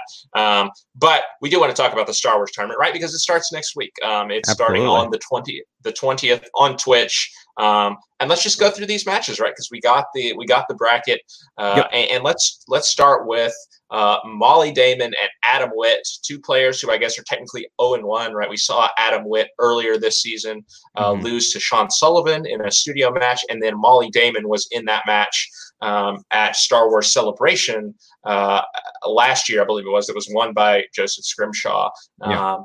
And put on a pretty good showing from what I understand. I don't think we've ever really seen much from that match, but who do you like in this one? Obviously, Molly Damon, what she does have going for her is that she is married to the Star Wars and almost Lord of the Rings champ. What a match, by the way. If you haven't seen the Lord of the Rings match and you have it available to you as a patron, go watch that match. But also, make sure you go to the bathroom before, because I'm pretty sure I've watched movies that were shorter than that match recently. So yeah, I know Molly Damon here, Adam Witt. My heart so badly wants to pick Adam because he has that kind of recent experience and exposure, and I think he probably learned quite a bit from that match with Sean Sullivan. But I think he'd be crazy not to pick Molly Damon in this match, even though she's only had that one non-traditional kind of 4-way match back over a year ago. And actually, I don't even know if it was over a year ago, but about a year ago now, maybe a little bit less. I can't remember when Celebration was last year. I think it was in April, actually. Yeah, so little bit over a year ago. I think that you're crazy not to pick her just because she is one, or just around the knowledge well. Is it even failed to call him a well, like a pit abyss? He's a knowledge abyss, I think. Just so much, a bottomless pit of knowledge that is Alex Damon in Star Wars. But she's the one who probably quizzes him, trains with him, more so than anyone else. I don't think Alex Damon's probably running Star Wars drills with anyone else other than Molly. So I think that you're crazy not to pick Molly in that match. But I think that could be a low-key, very competitive match, just because I think Adam probably learned a lot and has been probably singularly focused on studying for Star Wars since his match with Sean Sullivan earlier this year. And having that experience of, recent experience of getting to understand where your weaknesses might lie in that sort of live match setting can be really beneficial, because Molly doesn't have that as much. Yes, she played in front of a crowd, and that certainly will get you some experience and get you used to that setting. But I don't, that was over a year ago. We've talked about ring rust in other contexts before. I think this will almost be like a sort of debut match for her. So we'll see if that has any effect on her, but I'm still going to go with her. What do you think, Scott? Yeah, no, I tend to agree. And yeah, I showed the comment there, but Leo said he has Molly as well. If you're in the chat, tell us who you got in these matches. We'd love to hear your input as well. But yeah, I'm gonna go with Molly Damon. I feel like most of these matches, to be quite honest with you, are toss-ups, right? It feels like there's a lot of just people on equal footing here in the Star Wars division. Because Adam Witt, look, he was no slouch in that match against Sean Sullivan. He hit his 5-pointer. He made a rookie move. Right? He had a really rookie move that I think really lost him the match in round 2 when he blurted out an answer, I think, on multiple choice before hearing all the options. But he hit his 5-pointer. He very easily could have won that match, and he put up a good score for a Star Wars player. So could go either way, but I think just for the reasons that you mentioned, Molly Damon makes sense to go with. Yeah. All right, Scott, we just mentioned him. Joseph Scrimshaw is also in the tournament, unsurprisingly, and he is going up against someone who, again, I guess he's technically 0-2, but I said last week, I think he's one to watch because I think he's really getting deeper into the Schmoedown, and maybe because of that, he probably is looking at this bracket and feeling like he got a little bit of a tough draw again, especially at 0-2, but I guess he is 0-2, right? So maybe he gets who you might say is the number 1 seed in the tournament if you have to, and that is Scrimshaw. So Scrimshaw, Demolanta, what do you think? Yeah, I think this is probably my match to watch in the first round. If I had to pick one of the well, I guess technically 5 matches because you do have the play-in match in that first round of matches here, it's this match. Like, this is a huge match. I am sure that people in the Finstock Exchange are like, wow, what do we have to do to catch a break in the tournament draws, because this is a really rough one. I think that arguably Scrimshaw is probably the number 1 seed. I think if you look at the bracket, maybe Ken is the number 1 seed, but Laura Kelly, right, was the last person to play in a Star Wars title match. So I think she might be the person you would say is like the 2 or maybe 1 seed. Yeah, I was looking at Ken primarily because he has the winner of the play-in, but that doesn't always necessarily. And he is a former champion. He is the only former champion in the Star Wars division that's in this tournament. But yeah, going back to this match, I think this is going to be an absolute heavyweight match. I think Demolanta was I believe in that 4-way or 5-way at Celebration that Molly Damon was also in it. Scrimshaw was in and won. And yeah, for me, Scrimshaw has just been around the Star Wars division for so long. He's had 2 or 3 title shots, never been able to beat Damon. I don't actually know if he's actually all the way to title shots. Actually, he may just had a bunch of number 1 contenders, but definitely had at least 1 title shot against Damon that he lost.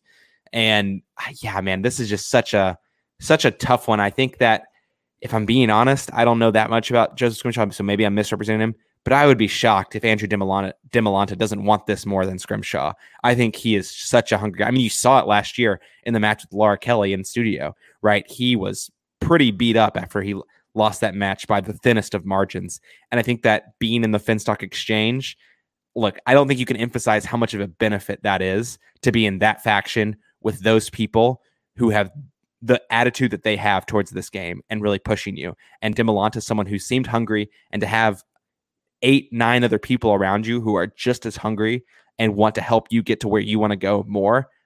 I'm going to go for the underdog here. I'm going to go for Demolanta. I wouldn't be surprised if Scrimshaw pulls it out time and time again. He has proven that he is the pretty much like the number 2 competitor in this league behind Alex Damon. But I think that he may have been around the horn here one too many times and maybe just doesn't want it as bad as Demolanta is going to want it. Yes, Scott, I agree with you. This is my upset of round 1, and I think you have hit the nail on the head there of saying the Finstock Exchange, right? Like, look, we can analyze as much as we want to who has more knowledge. Scrimshaw, he's been in the big moment before. He may have lost, but he's been there as opposed to Demolanta. But look, you just can't take out of the equation the fact that the Finstock Exchange, they just win. That's what they do. Like so far this season, that's what they do. And I think that Demolanta is not going to be the one is not going to be a person who wants to end that streak of winning. And so I think he's going to go really all out for this match. Obviously, it would not be a surprise in the slightest if Scrimshaw pulls it out. Yeah. But maybe I think just Demolanta will grind a little bit harder, as you said, and I think he will get the slight upset win here in round 1. Yeah, and the reality is, I think Scrimshaw just comes from an era of movie trivia where things just mattered a little bit less. I mean, clearly he's an incredibly smart guy. He knows so much about Star Wars, but we're in a different age of the Schmoedown now, where you just like people are willing to just absolutely grind, like to use your word there, absolutely grind out. Studying, preparing, and winning these matches.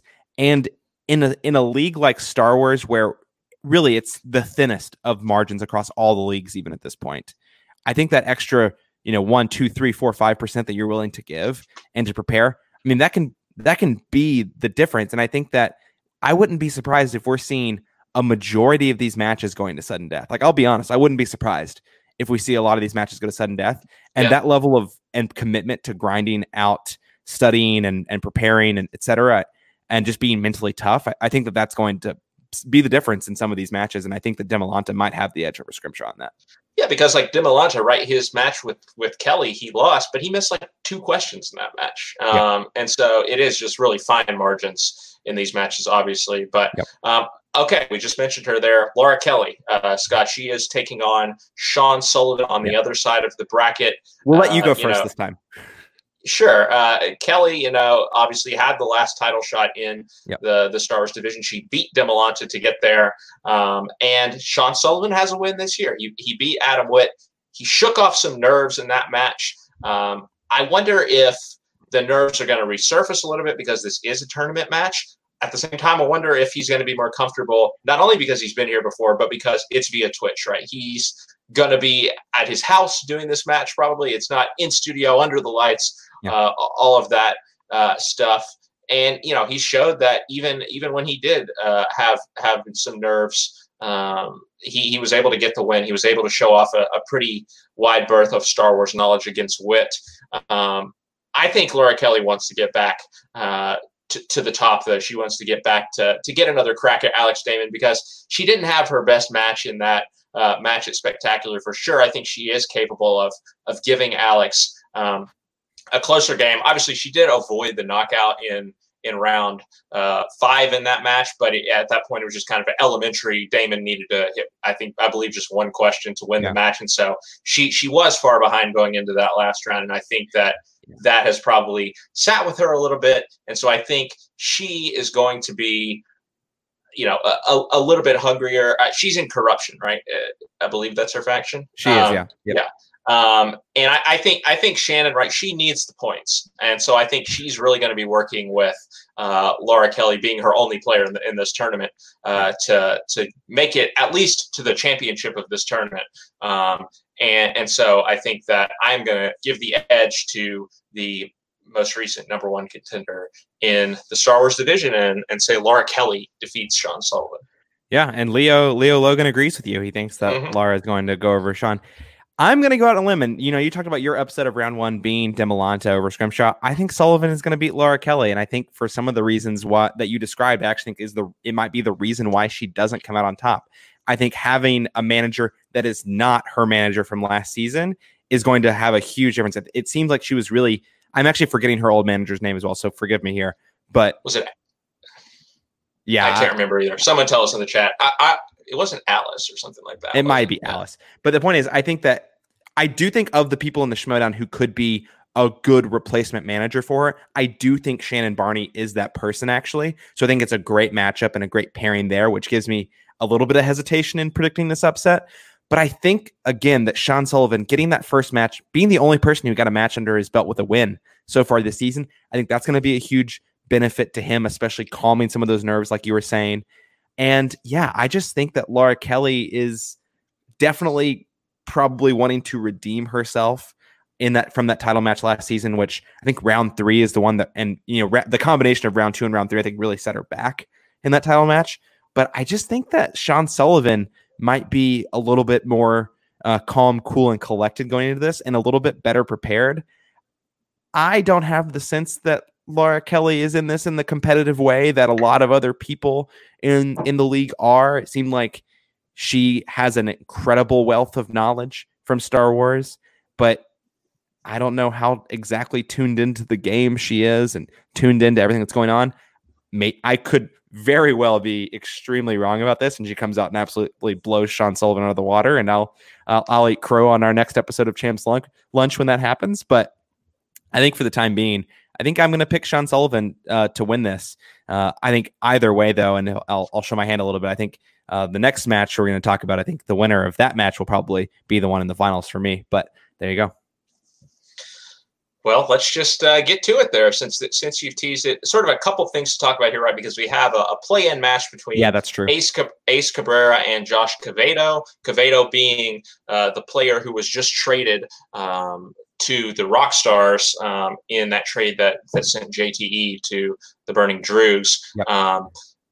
And then the winner of that will face the former Star Wars champion, Ken Napzok. I guess I'll go first again here.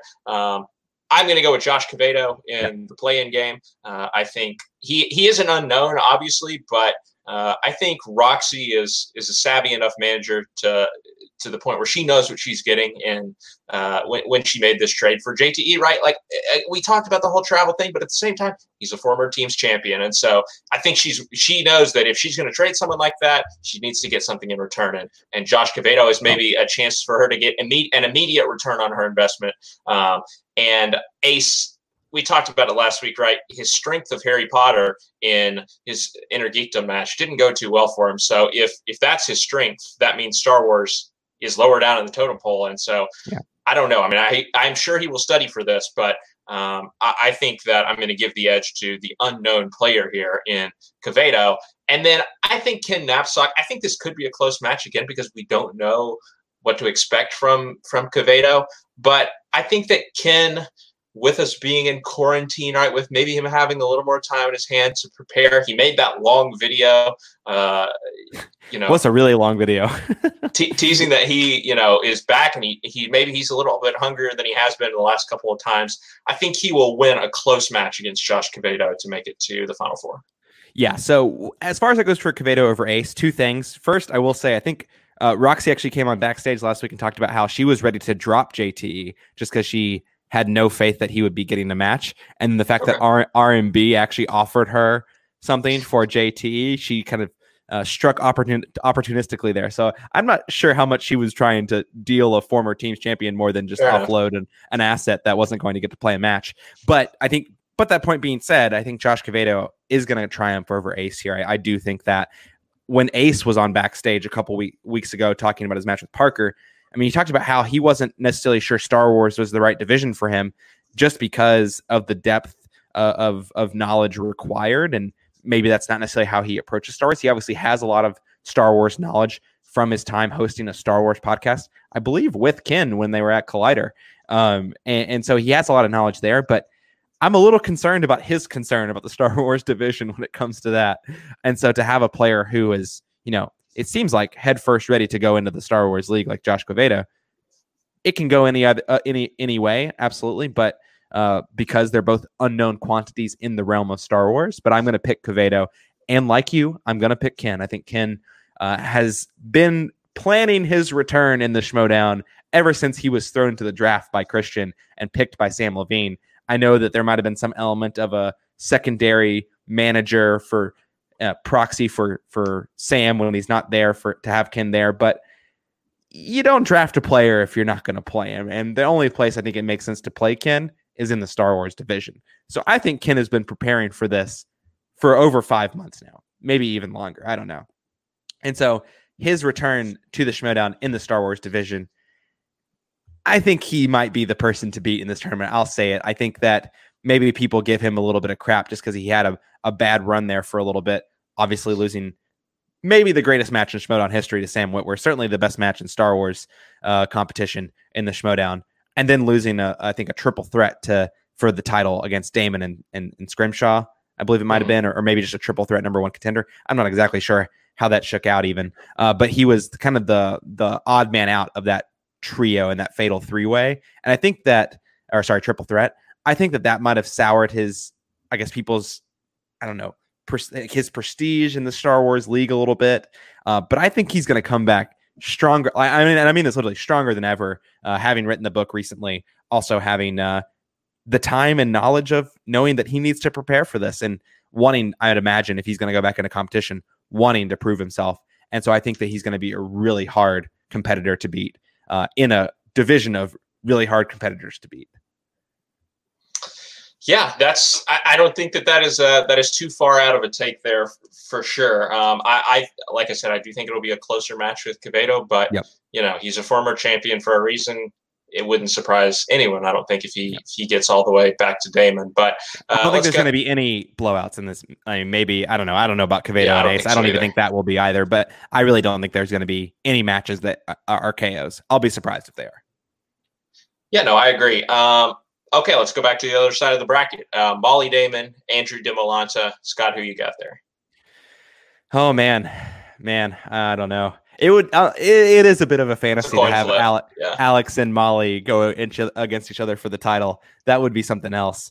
But again, I think that if Andrew DiMolanta can get past Joseph Scrimshaw, there is no reason why he won't be able to get past Molly Damon too.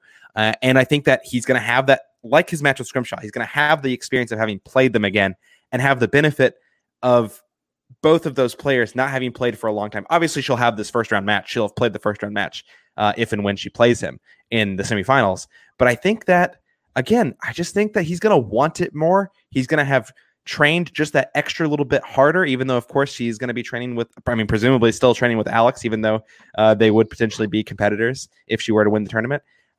I have a hard time picking against DiMolanta. We'll see how that shakes out when it gets to the finals. But for now, I'm going with Andrew. I agree, Scott. I think that, like you said, if he can get past Scrimshaw, right, to quote Michael Jordan, the ceiling is the roof. And so I think that DiMolanta, I think the rich will get richer, so to speak, with Finstock picking up some more points here in this match. Leo disagrees with us. Understandable. Again, I think all of these matches are essentially coin flips, which is what's going to make this a really good tournament, a really fun tournament to watch, I think. But I am going to go with DiMolanta to reach the finals with, the Finstock Exchange label perhaps doing some of the work for him there. All right, other match. You had Ken versus Sullivan. I had Ken versus Kelly. What do you think? I'm going with Ken. I said it before.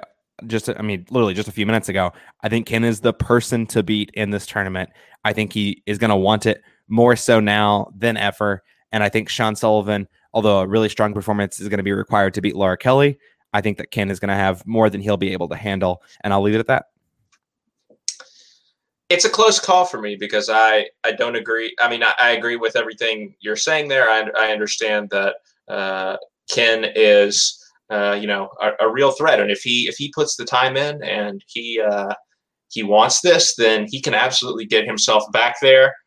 I think I will go with Laura Kelly, right? Just because I think that, look, we have the video from Ken. We have the fact that we're in quarantine or whatever. I think I just want to see a little more evidence, perhaps, that that's fair. Ken is really going the extra mile to to get back to Alex Damon. And maybe he comes out in his first round match and he just destroys whoever he's playing. And at that point, I could definitely reevaluate and be like, okay, maybe he will take out Laura Kelly in this. But at the same time, she's been really impressive, taking that title match out of the picture. Title matches are hard.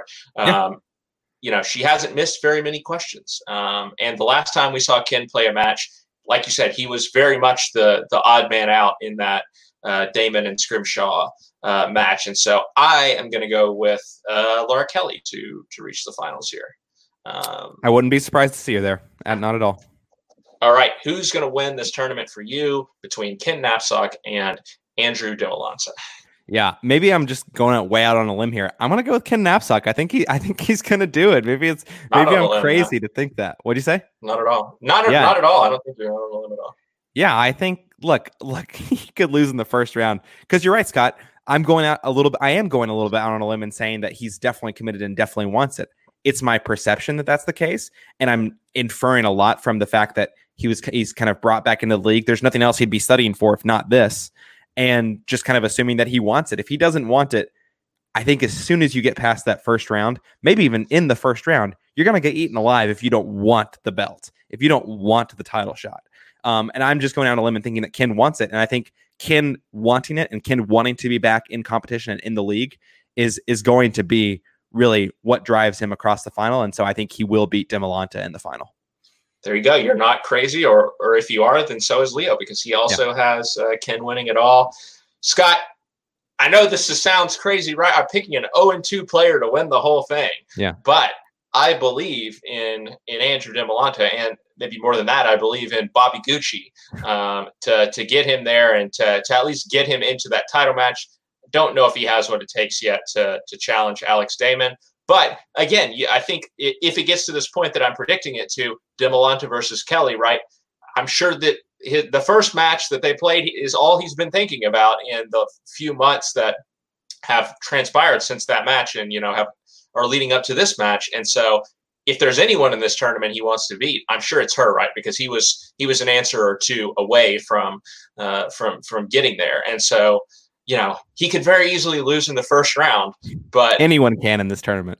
Anyone can. And so I think I'll probably look like a fool in a couple of weeks' time, but I'm going with DeMolanta. I'm going to say that the Finstock Exchange gets that cash, continues to get that cash, and that we will see Damon and DeMolanta in the next title match. Yeah, it's pretty wild. If Andrew DeMolanta, forget winning, just even gets to the finals of this tournament, the lead that the Finstock Exchange will have at the top of this table going into the Inner Geekdom tournament, where they also have Barbarian competing. I mean, my goodness, people, it's going to be like, who's the swimmer? I'm forgetting the Olympic swimmer who just finished. Katie Ledecky. Yeah, Katie Ledecky. It will be like that, yeah. Who lapped everyone in one of the races that she got the gold medal in last year. It's the finish line, and literally no one else is in the shot. That's going to be the Finstock Exchange. If Andrew DeMolanta can put this tournament together, which, hey, I think it's very possible that he will. And that's, you said it already so many times, but that's the beauty of this tournament, how thin the margins are going to be, how good all these competitors are. And this is why this is the tournament that's going on Twitch, right? It's as amazing as the Inner Geekdom is going to be, and how excited I am for a 16-person tournament, which we'll talk about on the next episode. There's going to be some KOs in that tournament. Like, there's definitely going to be some KOs in that tournament. I don't see that happening here. I think almost every match is going to go down to the wire. Almost here in the Star Wars tournament, and to have that as sort of your centerpiece display for live, let's put this on Twitch and see what Skybound can do to promote this and get eyes on this channel. I think this is why this tournament's being chosen for that.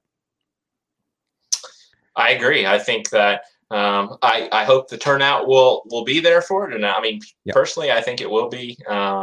Again, we're still in quarantine. What else are people going to do? So there you go. Scott going with Ken Napzok. I'm going with Andrew DeMolanta. We could both be wrong. We probably will both be wrong. Who knows? I look forward to an Adam Witt, Sean Sullivan rematch in the final. Yeah, exactly. But that should just about do it, I think, Scott, for today's Champs Lunch. Next time, like I said, we will talk about the Inner Geekdom tournament. We will go through the matches in that. Look for another stream next week or in a couple weeks where we do that. But where can we find you on Twitter? Where can our listeners find you on Twitter, Scott? Yeah, absolutely. At shelton2013 over on Twitter, where you can tell me how wrong my Schmodown opinions and Star Wars picks are. And if you're watching on the stream, my handle is right there. At Scarby Dent is where I'm at on Twitter.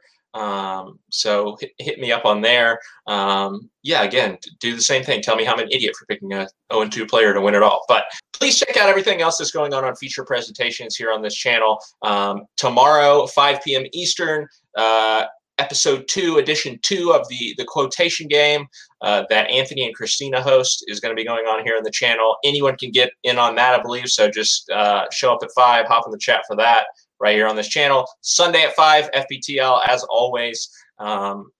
Teams have already been picked for that. But again, if you want to play sometime in the future, join the Facebook group. Find out about all the other great shows and stuff that are going on here, and Tony will get you into a trivia match or whatever you want to do here. There's a lot of great programming here, so please check out everything that this channel has to offer. Please check out everything that our podcast feed as well has to offer on your preferred podcast app, Apple Podcasts, Spotify, wherever you get your podcasts. We're on the Some Like It Scott feed. You can find Champs Lunch there. You can find Some Like It Scott, which is our weekly movie podcast. We're also doing our Nolan Countdown series, right? Because Tenet is still on right now, fingers crossed. And so until we hear that it has been, taken out of theaters and moved, then we're going to keep releasing our Nolan Countdown series that we've been doing. Episode 1 is already out. Following next week, Memento is coming out again, assuming that that Tenet doesn't get pulled before then. So look for those on our podcast feed as well, because we've had a lot of fun doing those. And please, keep an eye out for our next Champs Lunch stream. Who knows? Maybe next week, maybe in a couple weeks. But we will be talking about the Intergeekdom tournament when that happens. Yeah, big thank you to Adam Collins coming on as well. Yes, of course. Thank you for reminding me. I wanted to say that. Big thank you to Adam. It was great. If you joined us late, please go back and watch the conversation, because he had a lot of interesting things to say. And we wish him all the best in the Schmodown. I think that's it, Scott. For Scott Shelton, I'm Scott Harvey. This has been Champs Lunch. We will see you next time. Thanks for listening.